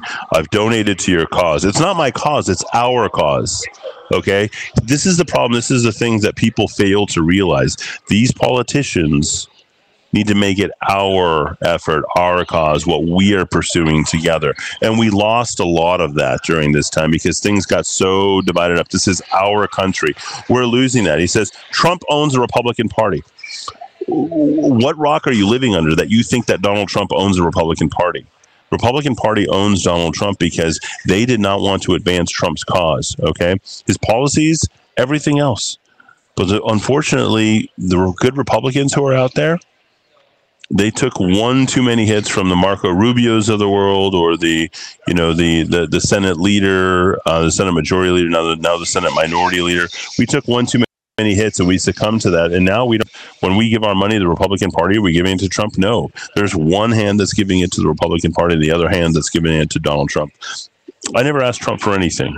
I still think he's the greatest president. My problem inevitably is the fact that the Republican Party isn't behind Donald Trump and Trump isn't behind the Republican Party. That's divided. I'm not the one who's dividing all of that. But this guy goes on to say, Ron DeSantis will have his day, but it's not now. It doesn't need to be now. He's going to win the he's going to win the governorship for the Republicans in Florida in 22, hand it off, and then run nationally, because he's probably going to grow his district by at least 3 congressional seats, maybe 4, maybe 5. One of those congressional seats could have been for Donald Trump, and Donald Trump could have been Speaker of the House. Now, Eric has this whole thing queued up, but here is his response when asked about whether or not he wanted to be Speaker of the House and join in all this. And I got to tell you, it's something to listen to. Eric, if you have that queued up, take it away. When you have these woke revolutions, it requires all of us at some point to say, That's no, commercials. not going to do this. At the rally, Here we go. when Congressman Matt Gaetz brought up you being nominated for Speaker of the House, and your reaction intrigued me because I couldn't tell one way or the other how you felt about that. Your reaction? No, I think that it's not something I want. A lot of people bring it up. It's brought up all the time. Yeah. No, it's not something I want to do. I want to look at what's happening, and then we're going to be doing something else. No, it's not something I would be interested in. We're going to be looking at what's happening and seeing what we're doing, and I'm not interested. We would have him as Speaker of the House tomorrow. If you had that much power, and we can say that the election was stolen, and you could be the most powerful person in Congress. Those are the words of Donald Trump. What was that, yesterday, the day before, what it is? I'm going to send you the DeSantis piece. The guy's fighting on the CRT front. He's fighting on every single front that there is. That's what we need. We need a fighter. They're both in Florida. And if Florida is representative, I think, of the best of this country, which I believe that it is going forth on everything, then the only person that I think we could see truly going forward with is a guy who's quasi-Hispanic, has a young man. He has a family. He is a judge advocate general. He's an attorney. And I think that he'll keep the fight for us, Dad. I just don't see us after a guy who's going to have an election this year, will win by a landslide, has converted a state and has grown the state. I don't see us not getting behind Ron DeSantis. I know a lot of you guys are living in La La Land thinking that Donald Trump's going to come back and come and save us. But he got decimated He got decimated by the media. He got decimated by the news groups. He got decimated by everybody. And here's the problem that I have with Donald Trump is he didn't run to Rudy Giuliani. He didn't run to Mike Lindell's. I don't even like Mike Lindell, and I feel bad for Mike Lindell for how bad he stuck his neck up for Donald Trump. And Donald Trump didn't even bother for a single second to go ahead and say, hey, you know what? I appreciate what Mike Lindell has decided to do. Steve Bannon has now gone to jail for a day or two as well. Steve Bannon is the architect for the Trump win back in 2016. I watch Steve Bannon religiously every single day. And even Steve Bannon's like, well, you know, I don't know what's coming next, but it's definitely probably not Donald Trump. We can talk about how great everything is. But for those of you guys who are living in this past where we're going to go ahead and have a Make America Great Again or 2024, or we have these polls or rallies or anything, you're throwing your money away, folks. You're throwing your money away. The fight is here today in 2022, not for a presidential run in 23 or 24, okay? And maybe he could win against Biden, but he's not going to be facing Biden in 2024. When you put up Donald Trump against Michelle Obama and Alexandria Ocasio-Cortez with our media, our propagandist, communist media endeavor that's out there, there is zero chance of Donald Trump winning. Zero. Actually, with a capital 00. Let me impress it upon you so hard. And I'm a part of the media. The only person that can come out is like a Candace Owens coupled with a Ron DeSantis. It's the only way that you're going to be able to go ahead and win this election. And we have to win this election or we will lose our country forever. Just like we need to win the governorship. Ron Keddy isn't going to beat Michelle Lujan Grisham. I don't care how much money you give him. Okay, there's no way the powers that be are going to allow Ron Keddy to go in. And besides, what is he? He's pointed to a board and talked about the weather. Wouldn't you want someone who's owned a private company, who's a brigadier general, someone who's run Guantanamo Bay, you know, someone who's an overall nice guy versus a guy who's telling us what the weather is? I can tell you what the weather is, and the easiest degree to get your bachelor's degree is in meteorology. We already covered all this territory, folks. Why are you giving your money to Mark Ronchetti? I don't understand it. Okay, we got to stop with this dream of what we think is good for us or who has name recognition. That is not going to win an election. Michelle Lujan Grisham will wipe the floor with Mark Ronchetti's ass in the general. That's just the way it's going to work. Okay? They will stop at nothing. They are praying that it either is one white person or another that's going to get through. And they're so incredibly happy that you didn't pick a Hispanic running for governorship for the state of New Mexico. They couldn't be happier about it. I don't know what else I can possibly say here to add to this, Dowd, but, you know, it's time that New Mexico has a reality check, and I'm sorry that I'm the one that has to give it to them. Yeah, I mean, Eddie, just to get back to DeSantis, I mean, we talked about Ronchetti yesterday. I really, I don't see myself voting for Mark Ronchetti if he's the nominee. I'm sorry, folks. I mean, talk about more of the same. Don't get me started. But, you know, the thing about DeSantis, and I know a lot of people, I would say, almost worship Donald Trump, particularly if you're a religious person. I don't know where you square that. You're not supposed to worship man or mankind, right? You're not supposed to bow before a man on the white horse. I mean, aren't you more interested in, you know, higher things? I'm not a big believer in the man on the white horse. I despise almost every politician. I don't worship men. I worship ideas. I think that cultural change is needed. Having said that, if you're just talking about good and bad, and I did vote for Donald Trump in 2020 because I think we're experiencing extraordinary times in our country. I'm normally very cynical about politics. What I like about DeSantis is a fighter. He's just to listen to some of his back and forth with the reporters, very well spoken. He's a fighter. He doesn't back down. He doesn't apologize. He's kind of the opposite of a Mitt Romney. Anytime some editorial page writes something critical, you immediately reverse your position. I like that DeSantis does not apologize, and he goes right back at the people coming at him. But I also, Eddie, like what I like about DeSantis, and it's rare for me to praise any politician, but I think with his legal background, his military background, he's a much more disciplined person than Donald Trump. Trump is a little out there. I think he's much more polished.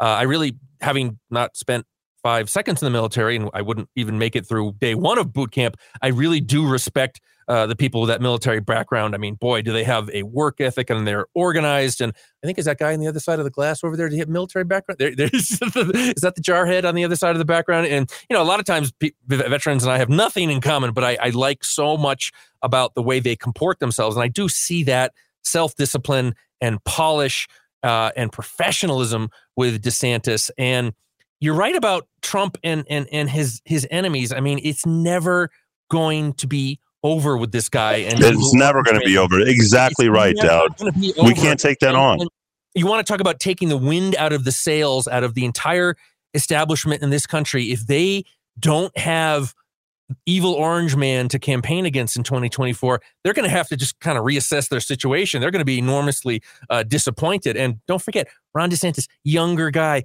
wife is a cancer survivor. The guy's got cute little kids. I mean, Ron DeSantis, in a lot of ways, just neutralizes all that stuff that they would, hang around Donald Trump. And frankly, Donald Trump handed them a lot of knives to stick into his back and his front with the family drama situation and the recklessness on the social media. Do you see Ron DeSantis engaging in any kind of that stuff?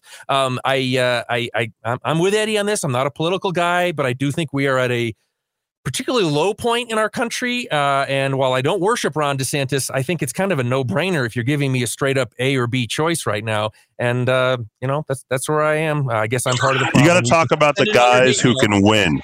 Yeah, and Dowd, you got to talk about the guys who can win, who can make it achievable. I think, if you had Jay McCluskey with Greg Zanetti instead of Ron Ketty, because there's no way Michelle Lujan Grisham can debate Greg Zanetti. And then one of the reasons why Ron Ketty did what he did inside the primary, why he's non-responsive, I'm going to try and have a debate with all this, is he wanted to make sure that both Dow and Block, he's like, okay, let's go ahead and give them the votes so we can go ahead, and that's how you saw these big votes for both Jay Block and for Rebecca Dow and all this, because 29%, I think Zanetti got like 23%. They wanted to see him so they could dilute the race so Ron Ketty with name recognition can get out.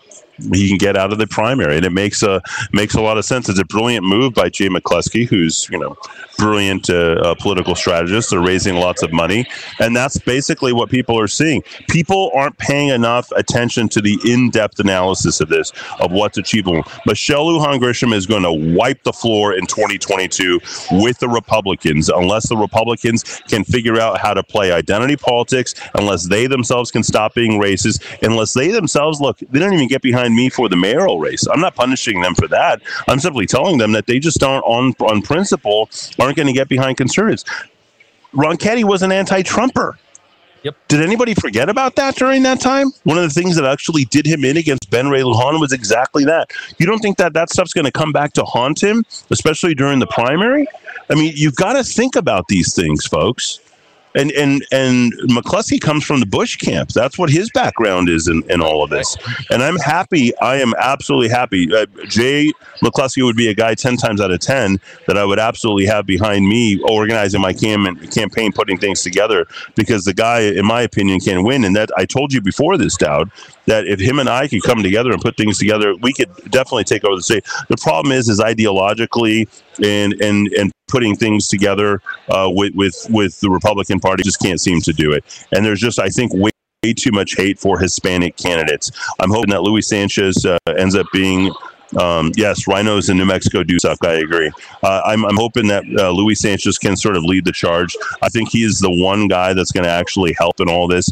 A, he's a nice guy. B, Hispanic. C, he's from South Valley. D, he's a business owner. I mean, in my opinion, there's not enough good things. Michelle Garcia Holmes should get out of the race, and right now, so Louis doesn't have to spend a single dollar. It's not like Michelle's raising any money. And let's not forget, she was chief of staff for Gary King. Gary King, the same guy who as Attorney General under Bill Richardson, allowed Jeffrey Epstein to go ahead and write his ticket off and no longer be registered as a sex offender. So there's some real curious things in all this. We've got to straighten out politics. We've got to win. But I got to tell you, Michelle Lujan Grisham right now has got to be laughing all the way to the bank with the amount of money she's raised and the way that we've run our candidacy. I mean, the Bernalillo County GOP and the Republican Party of the state of New Mexico, the embarrassment that they ran both in Ruidoso and the one that they're doing here as they continue to just kind of weed out and get rid of different ridiculous. I mean, the Bernalillo County Commission certainly seems achievable. I just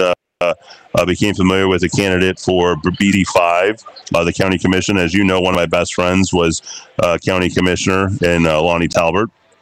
Also my banker, and then let's not forget you also have Walt Benson, who's now replaced Lonnie Talbert. I mean, they're going to need our help. They're going to need our insight for all this, and these are guys that just knew how to. They never took extreme positions on anything, but they also had their stuff that was disconnected directly from the Republican Party. They didn't get involved with any of these party politics, which is why they were able to win. If you're heavily involved in the Republican Party one way or another, you might as well just go ahead and you don't need to count your chickens before they hatch, because they'll never hatch. It is designed as a controlled opposition, folks. When Stephanie Lord, when she ran, I told her to run. I said, do two things. Make sure you say Republican, Republican, Republican, and make sure that you say that you're a Trump supporter. I worry for her. She's heavily involved. I doubt that she's going to be able to pull it out regardless of what's happening on the other side of the mountain. I think that's a curious thing. And the person who's now running the Democratic Party of the state of New Mexico was the opponent that she beat by less than 200 votes or 300 votes or whatever it happens to be. So I think the Republicans have an uphill battle, and part of the reason is they haven't actually identified who the true leaders are, because the public understands who its leaders are, but the public does not understand that the Republican Party, either of Bernalillo County or the state of New Mexico, has any sort, like, we have more leverage and I think gravitas in the Kiva than they do the rest of the state, and that's why they continue to try to replicate us in various states. That's why, Rhino Janice Arnold Jones, who continues to run controlled opposition, is on another state. You've got another woman who, well, I don't know if it's a woman or a man, but she's running controlled opposition now that she's involved in the Republican Party. I mean, folks, we are now down for a new party at this point with the things that have failed in the state. I know Steve Pearce has done, in my opinion, a pretty good job, but the problem is he's done it on his own and not been able to go ahead and do anything else because the party is working against him entirely. I mean, you think it's Steve Pearce's problem. You think it's Steve Pearce's fault. The guy can't mess anything up because there's nobody in the Republican Party who's actually behind him, and he's connected to everything. And the only statewide office or quasi-state office that we actually have, the only state office we have, is won by Yvette Harrell. And who do you think was behind Yvette Harrell? That would be Steve Pearce. That would be Steve Pearce, folks. And in the city council, well, we can get on that. We'll take a quick caller. We'll see if we can do this one more time. If I get disconnected.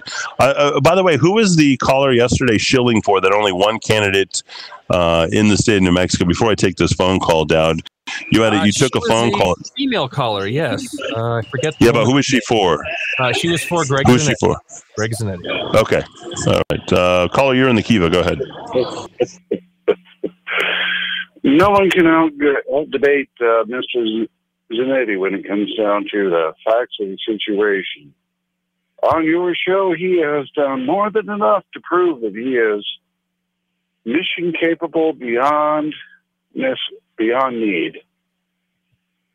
To the lady yesterday, yes, I heard her, but I couldn't hear you. Yeah, whatever with your remote thingy. Oh, yeah. He has definitely got his ducks in the line. He's got his stuff in order.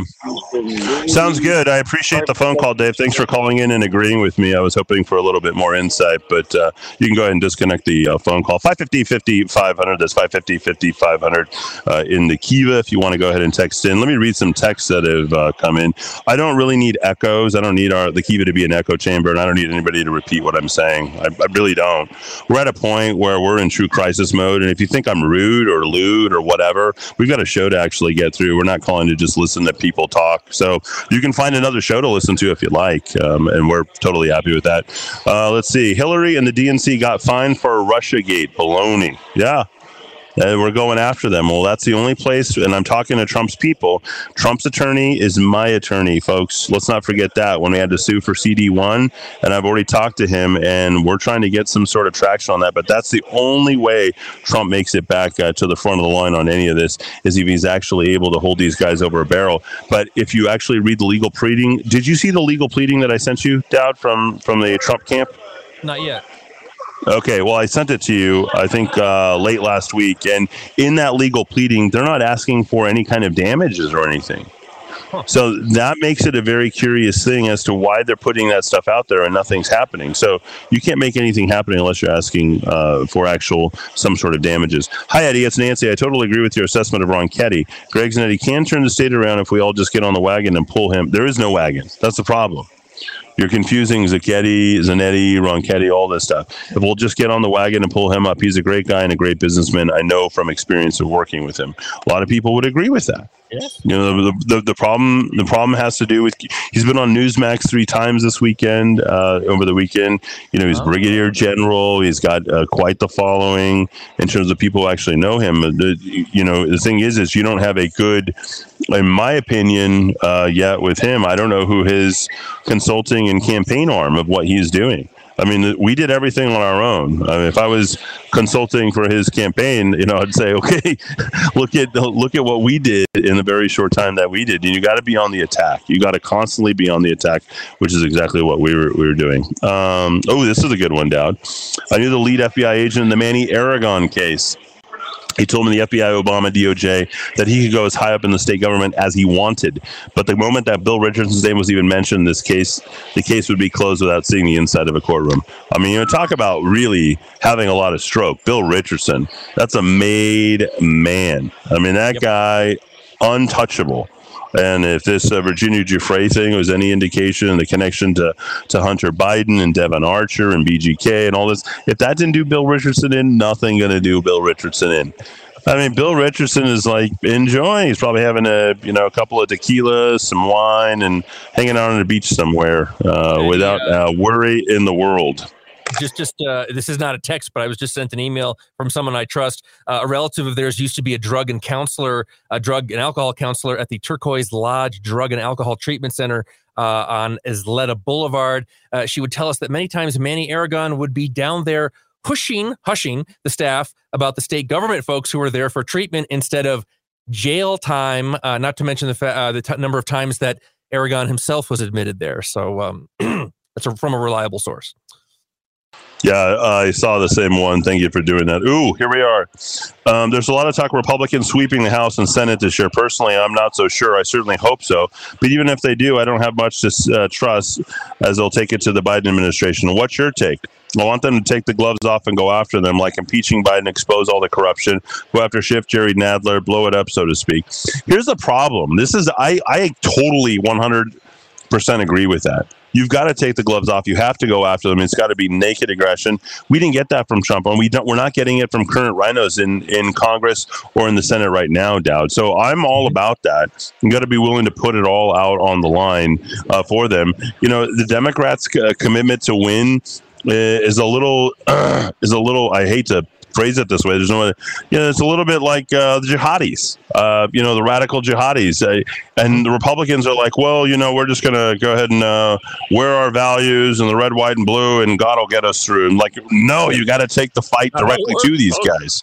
I mean, words just don't work. I hate to say it. 550, 50, 500. You got a show. Hi, Eddie. I'm glad that you're a Ron DeSantis supporter. I hope your strong endorsement of him somehow makes its way to him or his people. He'd appreciate your endorsement. I like him, and I think he's done wonderful things for Florida.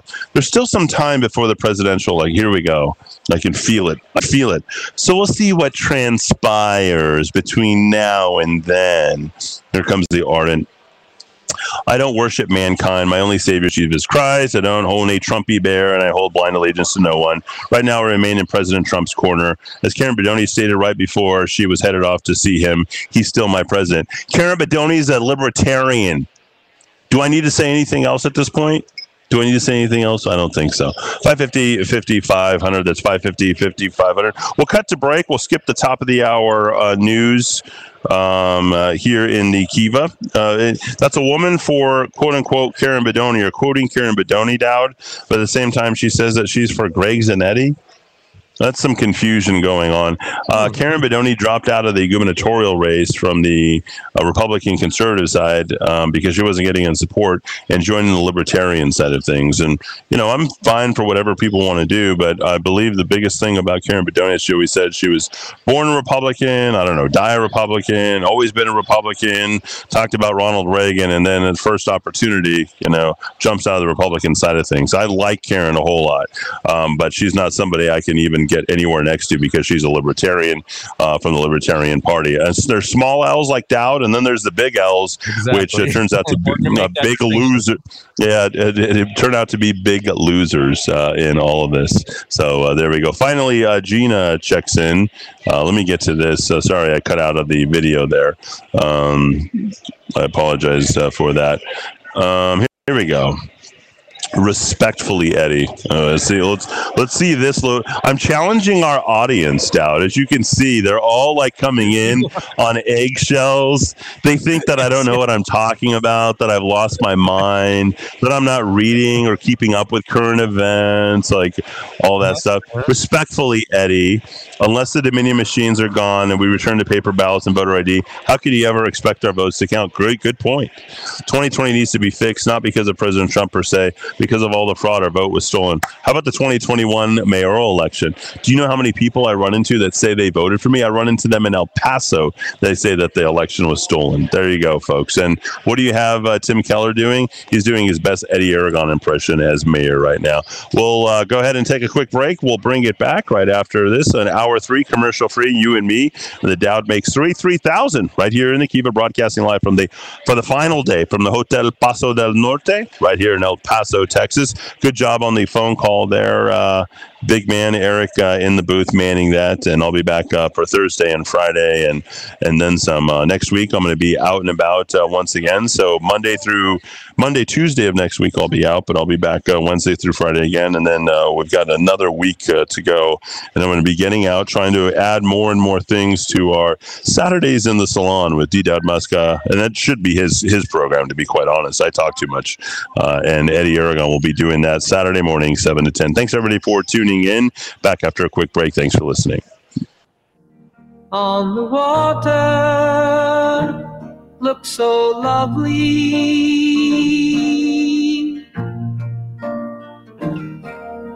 Sunshine almost always makes me high.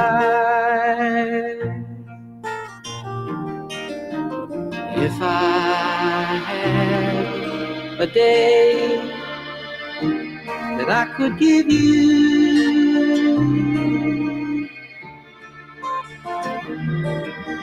I'd give to you a day just like today.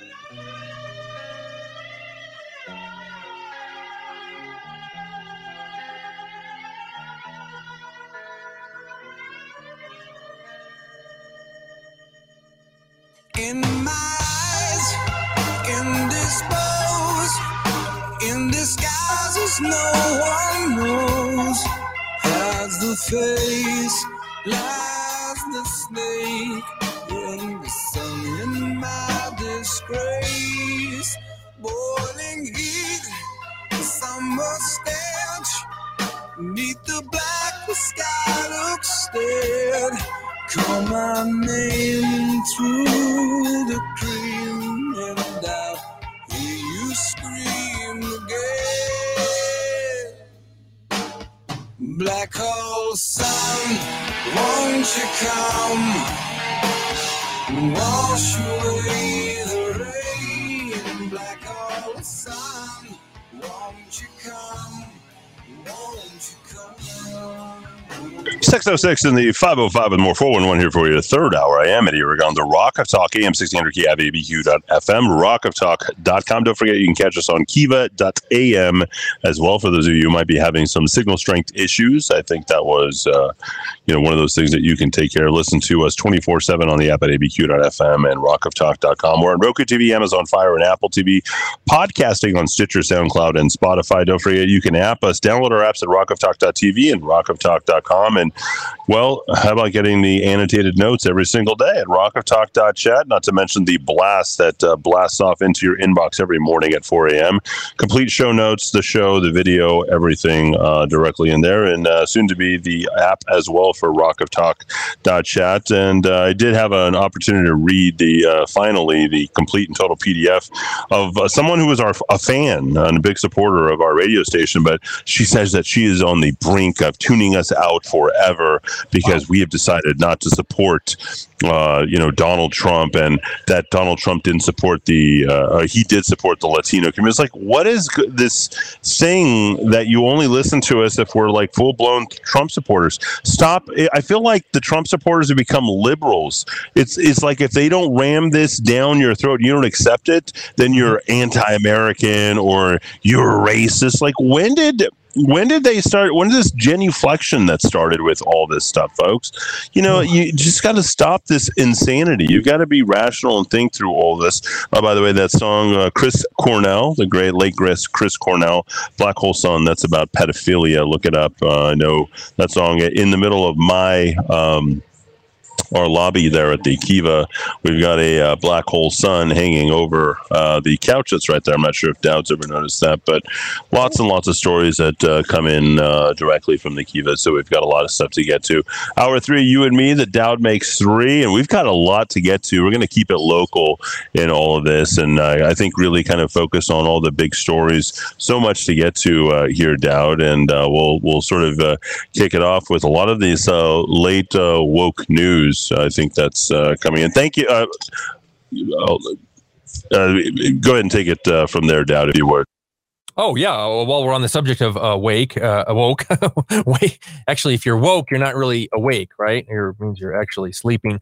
Something I caught, and I've been doing this for some time, looking at the press releases from our university industrial system in New Mexico. I believe the Legislative Finance Committee researchers found that there are 73 different points of physical contact for you to interact with the higher education system in New Mexico. So we have confirmation that it is, in fact, a jobs program and not something to help young people who need tertiary level education. So this kind of caught my eye. There's actually a couple here, but the one that I guess the two that pop off first, we're going to look at social justice, but right off the top, we're going to look at the UNM Black Alumni Chapter, which again, I guess it's just something in libertarian DNA. I just can't think of myself as a member of any kind of group based on something as superficial as skin pigmentation or genitalia or whatever. I mean, I can't imagine being in the George Washington University alumni,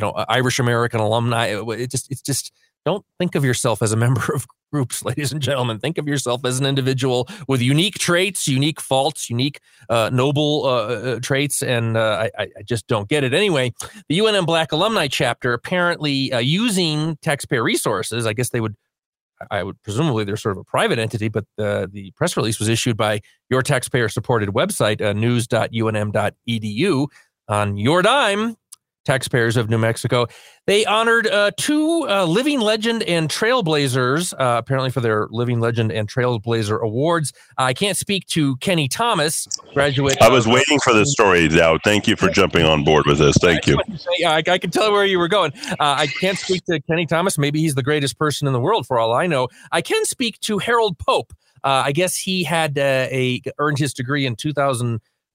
It looks like he's a little old to be earning his degree in 2002, but leaving that issue aside, he is a sitting state senator. Of course, the Black Alumni Chapter would be honoring Black alumni. I don't really care at all that he is a Black. What about Kenny Thomas? What about Kenny? Hey, Dowd, what about Kenny Thomas? You said Pope. What about Kenny Thomas earning his degree in 2019? He went to school at the university in the 90s. Oh, see, that's why he's the host, ladies and gentlemen. Yeah. Okay. So that was a bit of a delay there, but so yeah, good. See, I buried the lead, I guess, but that comes when you don't have a lot of knowledge about sports. Harold Pope is a Democrat, party hack, like most politicians in New Mexico, Democratic Party hack, who is a just reflexive vote for the woke progressive agenda that, you know, Peter Worth and all those really loathsome people up at the Roundhouse. Is it appropriate for an alumni association to be giving an award to a member, a graduate of the university, but who's currently serving in state government as an elected official who votes on the budget of UNM, the majority of which comes from taxpayers, not tuition? Has nothing. Sorry, New Mexico Republican Party. I know you think that we're obsessed with race here. Has nothing. We'll leave the Espanola for tomorrow. Has nothing to do with race. I wouldn't care if any organization associated with UNM gave an award to a politician with any type of background. I couldn't care less. You're giving an award to a sitting politician who is voting on the appropriations to the institution that you're connected to. I've been following this for years and years and years. The use of tax dollars or tax dollars associated with an organization that's associated with tax dollars to award politicians, to put the names of politicians on buildings. Eddie, I've been working on a piece that's going to come out maybe sometime in the next couple of weeks about the way in which the air bases here in New Mexico have been issuing press releases when politicians come to visit them. Basically, the air bases, the U.S. Air Force acting as public flags for elected politicians, partisan politicians, completely inappropriate use of tax dollars. Yes, I don't like Harold Pope. He's a liberal Democrat. I probably disagree with 97% of his votes. That's not the issue. That's not the issue. Again, this was a press release sent out by the UNM website. You pay for it, honoring a Democratic sitting politician who votes on the budget for UNM. Am I the crazy one here? I mean, does this set off any kind of red flags? If you had any kind of ethical standard at all, do you see the conflict of interest here in this Louisiana in the desert, as I call it? And my voice is going up and up and up, and it's the third hour, so I'm going to calm down and kick it back over to Eddie. All right, there we go. I appreciate that, Dowd. Thanks for. I'm having some truffle tater tots here. I apologize for jumping into that. Yeah, you know what's really interesting here. It says the UNM Black Alumni Chapter. Where's the UNM Hispanic Brown Alumni Chapter, or I don't know, where's any of this stuff? I see Eric has joined this. By the way, Harold Pope here. He's not a native New Mexican, so we didn't honor a native New Mexican. I think that's a sin somewhere in liberal land when you don't honor native New Mexican and they get to talk about their generations. Let's say his career in the Air Force culminated with his retirement at the Kirtland Air Force Base. It culminated after he came here and got his degree. After retiring, Pope took a new challenge, serving as a transition advisor in the city of Albuquerque. You guessed it, Keller administration. There's nobody who likes to promote black people less unless Eddie Aragon calls them out. Remember, they have never promoted any black person until I call them out on the fact that they are indeed racist. I believe one of my campaign things is noting that they have less than 2% of them, and now one department heads. And now since Tim Keller got reelected, he's now got 2 department heads, which are both black or African American. So that's very interesting. While Pope was not born here, New Mexico is his home now. Sort of like that woman who was asking me the questions from Oklahoma who is black. That was also very fun to call her out. And I asked her, had you relocated here to the state of New Mexico? And she wouldn't give me a straight answer. So there we go. I think we should focus on our brown population since it's a majority minority here and all that. Lots of texts coming in. I do want to say one thing, Dowd, in reference to the letter that we received. I don't think we're full of ourselves. I think we're a little bit more naked and brave about what we're saying. And I think that's just absolutely being honest we don't have much of a state left, folks. People have picked up. There's a separation between the blue and the red. There isn't going to be any hope whatsoever for a red state after 2022 and 2024. You might as well pick up your sticks and your bricks and move your homes because there's not going to be something else that's left. As long as you keep dividing, as long as you keep deciding that you guys are not going to get behind your Republican candidates, whether they be for mayor or House rep, or you're going to continue to support Democrats, it just ain't going to work. And you have a lot of Republicans that still support Democrats in this state. Save the date, by the way, folks. South Valley Pride Day. Well, it's going to be April the 24th. They got Outstanding Citizen Awards being accepted until Friday, April the 1st. So if you guys happen to know anybody that you want to go ahead and celebrate and suggest, I would urge you to do so. They're also looking for food trucks and other vendors. This is for the Bernalillo County Pride Day. So I guess if we can do that, we might as well have a population that's, 30 times the size of the Black community, I guess you could say. On that, and so let's not forget that.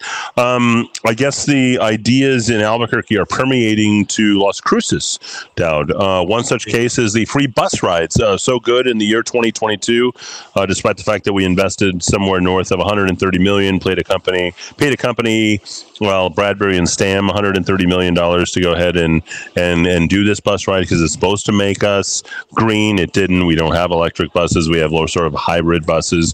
And then on the flip side of that, was also supposed to bring in a new source of revenue and really connect the city. Well, now that we have free, Las Cruces wants the same thing, at least for the next couple of months. That's what they're doing. No revenue for the city of Las Cruces buses down. Public transit, and I love the sales piece on this, right? It's the poor, the impoverished people who need the rides.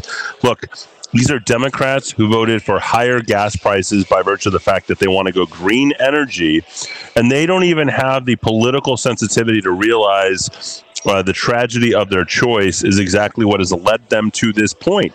They just think that they can just go ahead and ride the bus for free, and they will because they control the state. Public transit. Oh, this is great, Dowd. When I read this, I couldn't get enough. Public transit is a much needed option. It's an option for anyone who is impacted by higher gas prices. Who do you think gave you higher gas prices? That would be Michelle Lujan Grisham, your governor. And every Democrat state person that's out. Heinrich is still advocating for higher gas prices, folks, across the nation, what they're experiencing. See, you create the problem, and then you come in and you bring in the solution. The solution, free buses. Choosing to use the city buses, shuttles, and other public transit vehicles can benefit the residents and the community. See? Do you know how much the CO2 footprint for a bus is versus a vehicle that's out there, folks? You guys are moronic. You Democrats are total idiots. Here we go. It is a safe form of transportation that can be used for shopping, students going to school, relief preparing. Yeah, let's have everybody on free buses that aren't paying for anything, that have a huge carbon footprint that's literally 20 times what any truck is, what any gas haul. Do you see the exhaust that comes out of those stupid things? And more things. County management is mindful of the financial strain many residents face. When resources are available, thoughtful consideration is given on how to make the biggest impact. What about the environmental impact of these buses, you idiots? Seriously. Does anybody even contemplate it? This is all level one stuff so that we can go ahead and get votes. More stuff from the woke left coming soon, but your reaction to that, Down? Well, it's interesting. A lot of people who don't really think it through versus people who run the numbers is they think, well, these buses this is a wonderful thing and it's getting cars off the road and it's helping the environment. My guru of all things transportation and land use, Randall O'Toole, has looked at this, and actually, as Eddie said, these are actually, it depends on the system and what type of energy, but broadly speaking, they're actually more harmful to the environment because when you're running buses that are often empty, up and down, especially out here in the West, where we're sprawled out so much more. You're not talking about little, underground train cars or elevated trains in Chicago or, subways in the Northeast. It's actually worse for the environment. And Eddie, I continue to believe you want to get into some free market policy wonk conspiracy stuff. I'm seeing more in Albuquerque and elsewhere, more and more of these tinted windows on the buses. And I do think they don't want us to see how few people are actually in those buses because it is frustrating as hell when you look at that and you see what you're paying one of the most powerful city departments, because in terms of politics, is the transit department, because they have hundreds and hundreds of employees. And I guarantee you, I give you my word, ladies and gentlemen, the research that I have done, they're very active politically to make sure that transit system continues, at least here in Albuquerque, doing very, very little to take cars off the road, doing very, very little to help the environment, maybe even the opposite. But politically, it gets votes for Keller and his ilk. Transit is really one of the government's big scams is transit. Let's talk more about woke politics, shall we, Dowd? Let's further down here. Student success stories. This one coming from the state of New Mexico, New Mexico State University. Oh, Dowd, you must have had a field day when you read this. And yes, Dolores Huerta, co-founder of the United Farm Workers Association, will be the keynote speaker on Saturday, April 2nd during the Paul Taylor Social Justice Symposium. Yes, folks, these are people who are getting their degrees. You have a doctor. That's Dr.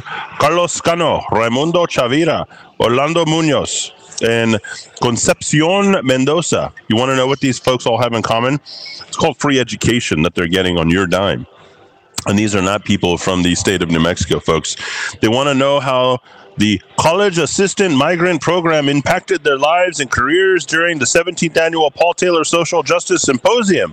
During this year's Social Justice Symposium, April 1st and 2nd, they're going to talk about their life stories along with the keynote speech by, you guessed it, folks, the co-founder of the United Farm Workers Association. Literal indoctrination at the Department of Agriculture in the New Mexico State University, Dowd. Disgusting. It's unbelievable. I mean, the higher education system serves two functions. It is a jobs program for people who can't or won't be employed by the private sector. And of course, they return those votes to the people who give them their jobs. And it's an ideological shock troops, basically. This symposium, according to the press release, you paid for this press release, was founded by revered New Mexico legislator and longtime educator J. Paul Taylor. I don't know if you revere J. Paul Taylor. I've done a little digging into his background. I don't revere J. Paul Taylor, and I'm a resident of New Mexico, and I pay taxes here. He is 101 years old. I guess survived the coronavirus. An American, former politician, shocking Democratic member of the New Mexico House of Representatives. I guess he was there for 18 years. He attended government universities, became a teacher and academic administrator down in Las Cruces. His love for New Mexico, his dedication to the state's cultural heritage and commitment to social justice have been an inspiration to many. Again, for 18 years, he was a state representative. He developed a reputation as a strong advocate for arts and culture, bilingual education, and assistance for indigent and disabled New Mexico. He was also instrumental in elevating the State Office of Cultural Affairs to a cabinet-level department and served 3 terms as a member of the Museum of New Mexico Board of Regents. I can't find any research on him trying to lighten the burden of government that is placed on hardworking New Mexicans. I can't find any research on him working to get us off the federal dole. I can't find any evidence of him working to get our people to be so less self-destructive when it comes to the personal choices made. So he is a liberal demigod, still with us, I guess 101 years old, and New Mexico State University is using your dollars to promote his symposium. But Dowd, is he vaxxed? Is the reason why he survived to 101, is he vaxxed? I'd love to know whether or not he's vaxxed, Dowd. Good question. I'm right. I'm getting on it tonight. I'm on it tonight. Yeah, you can't look at these things. By the way, folks, nobody would bring you this stuff. Exactly 0 people would be talking to you about this. Another victim story. Here we are. This woman goes on and on. Diana Villanueva. Here she is. She's a more stories from Diana Villanueva down south. She is a person who's akin to the woman over at KOAT, very woke. She's talking and whining and bitching and moaning about Disability Access Service. Here it is. They're working to help students with minor injuries and non-visible disabilities and making sure that they receive their reasonable accommodation in their courses to have an equal playing field inside and outside the classroom. Dowd. Assistant Administrator McKinsey caught on with this stigma. During her senior year, she suffered from car accident that left her with temporary injuries, which made her struggle in classes, being at a disadvantage with some of the other classmates. Even though her work enforces in New Mexico State University students' accommodations to have an equal playing field in their courses, she did not consider her injury at the time to even qualify for accommodation. So now we've got another group that we get to go ahead and qualify at the university level. Folks, can we be accommodated for our conservative viewpoints? And maybe that should be some sort of disadvantage since we are in the minority here in the state. I mean, just more stuff that qualifies. And you wouldn't have to think that any of this stuff qualifies or even needs to, because why do we looking for more victim categories here in the state?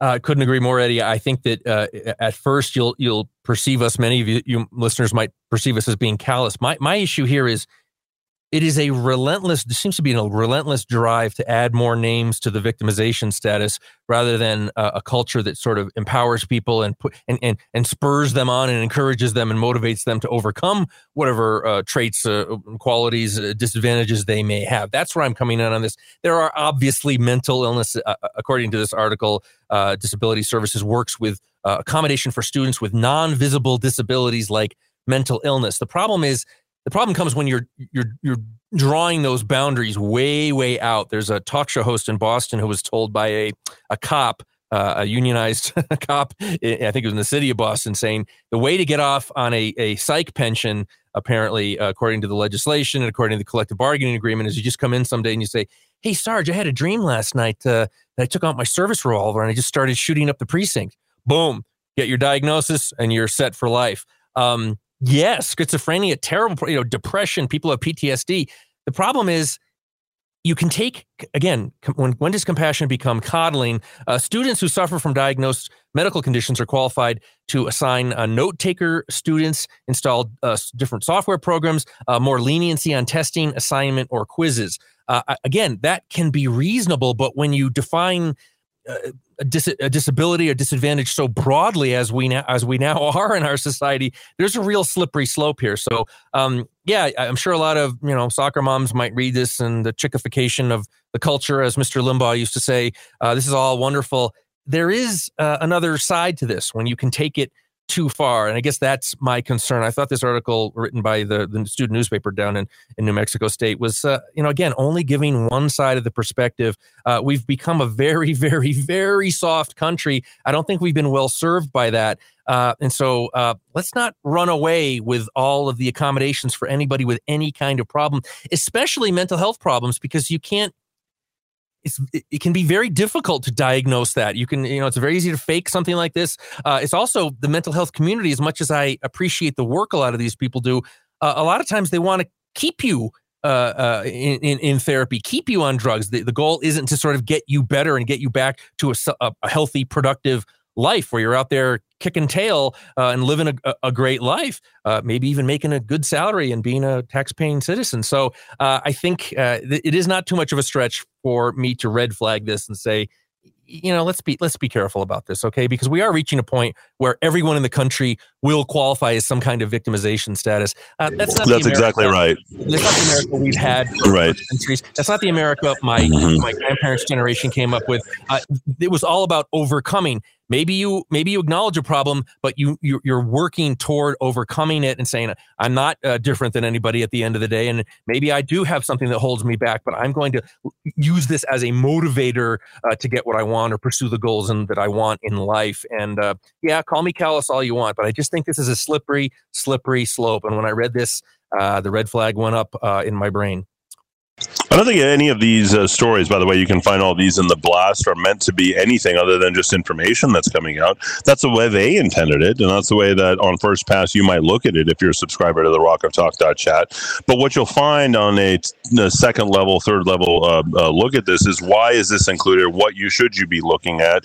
And this is just being media savvy, paying attention to the crap that's coming out, how to sift through it, and realizing why are they including news releases for BurnCo or New Mexico State University or the stuff, because these are things that you wouldn't oftentimes hear, and we need to get you to pay attention to the stuff that's right in front of your noses that gets told to you about, it's no big deal that this is how that's great, they're helping people with disabilities, and you're like, are these people really disabled? Do they really need the help? Do we need another program? Does free buses really a good idea, given all the things that have been preached, given the fact that and we'll talk about this tomorrow, that they're going to ban vehicles in Washington State that have any gas by 2030? Like, you have to start educating yourself at this level since right now. The next one is a city which has yet to be woke, but is trying its hardest, its damnedest to be woke, and that would be Hobbs, New Mexico. Yes, way down in Eddy and Lee County are the beautiful oil-producing states, cities, counties of our area. We've got two candidates for sheriff, Dowd. who can be nicknamed Chewy. Let's talk about their backgrounds. The outgoing guy, by the way, who's leaving behind $150,000 job on his own, and his name is Ortolano. He is leaving the New Sun. He told the New Sun he's leaving because the state of New Mexico's inability to make changes conducive to law enforcement. Yep. So what are we going to hire there? Oh, Hobbs is becoming woke. We've heard about, in Hobbs, they just throw babies in the dumpsters with no recourse, by the way. Now you can just get a baby, have it, throw it in the dumpster, and no follow-up off everything. The state as a whole, here's what Ortolano says. And I'm imagining his breaking point was at the time the young lady, 16 years old, who threw her baby in the dumpster. The state as a whole is not doing anything, in my opinion, to be positive influence on law enforcement. I'm not seeing anything on the horizon that is good for New Mexico. So who do you have coming in? Who do you have being interviewed for this $167,000 job? Let's go ahead. Jesus Campa of El Paso, Texas.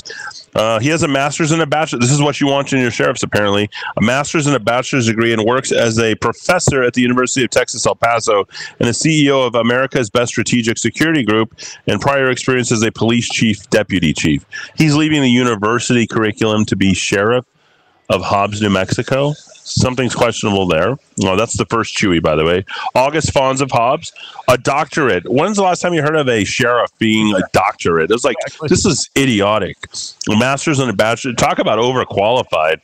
It probably is great at teaching or being pretty smart, probably terrible at using a gun. And is currently serving as the interim chief of the city of Hobbs, has prior experience as a master law enforcement instructor, served as director for Law Enforcement Academy and a deputy cabinet secretary and police cabinet. Way too much bureaucracy for my police chief, as far as I'm concerned. We have Virgil Green. I guess this is the token black guy. I'm imagining Virgil. Did you look him up? Is he black? Yeah. He actually wrote a piece a couple of weeks ago for the newspaper down there about being black somehow. Very woke. Yes. Oh, okay. Yeah. So you have your black woke guy. You got to have that guy. If you don't throw him into the mix, there's going to be some level of, you got the Rooney Rule that you got to.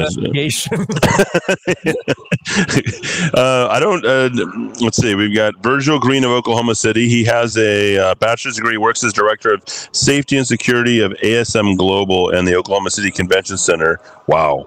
His prior experience as a chief of police, deputy chief. Where? And then the second Chewy is Chewy Orozco of Los Lunas, has a bachelor's degree, works as a surveillance manager of Laguna Development Corporation, has prior experience as a public safety department director. Let me tell you, for this $167,000 job, after having a guy who's essentially leaving because the state isn't doing anything, he's not seeing anything on the positive of the horizon, and has already have another job lined up for himself, folks, he's leaving Hobbs for dead. Is what he's essentially doing. Dowd, I dare you to disagree with me on that. I like that phrase. I'm copying it right now. Leaving Hobbs for dead. Roadkill.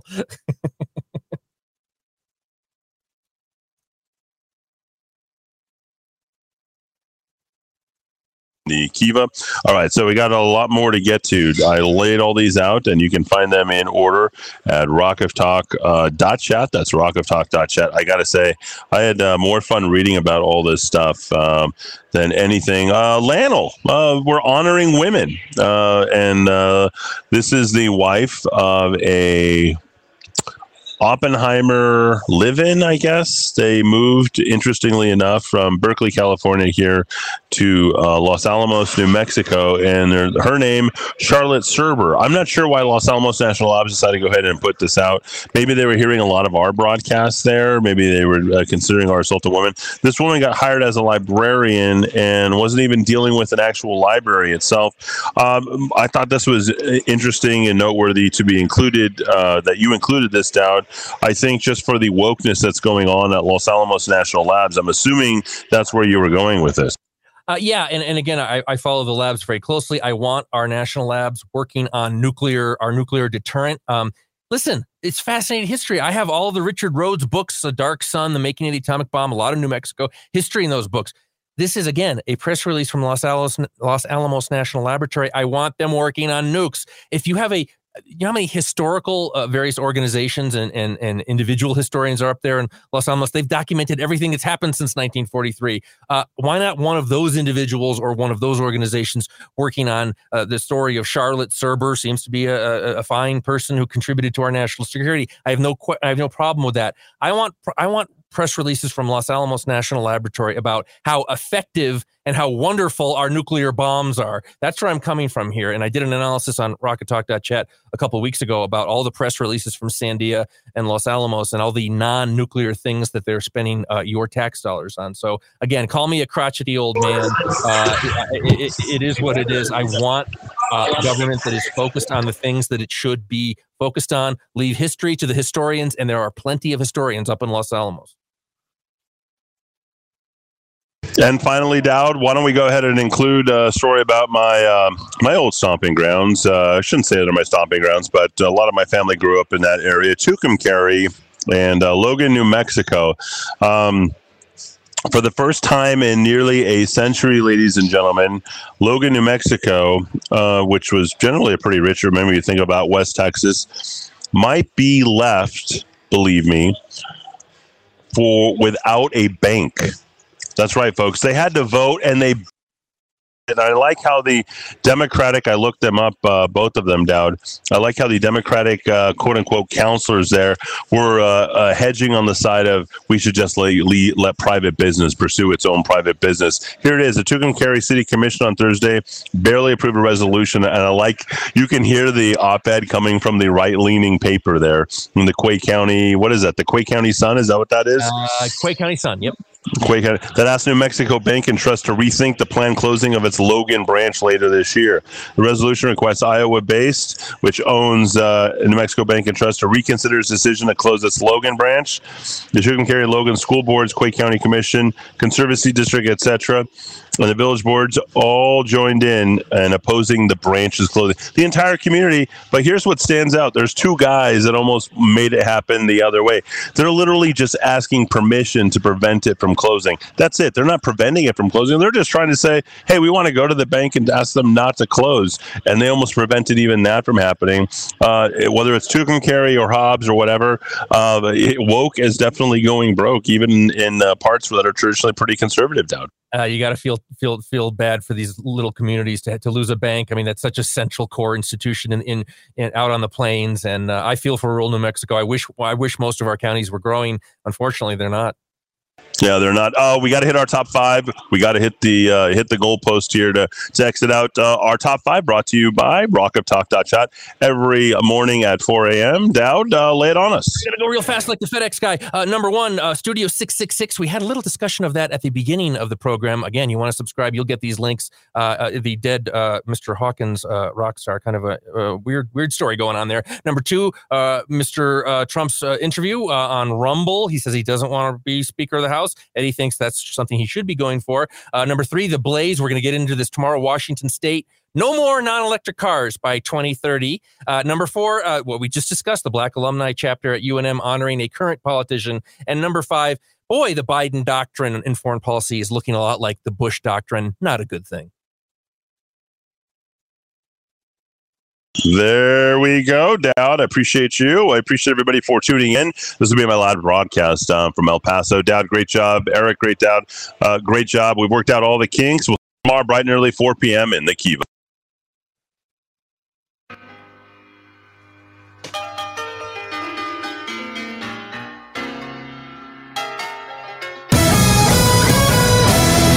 This is the Rock of Talk on AM 1600 KIVA Albuquerque. Bill O'Reilly here, Wednesday, March 30th, 2022.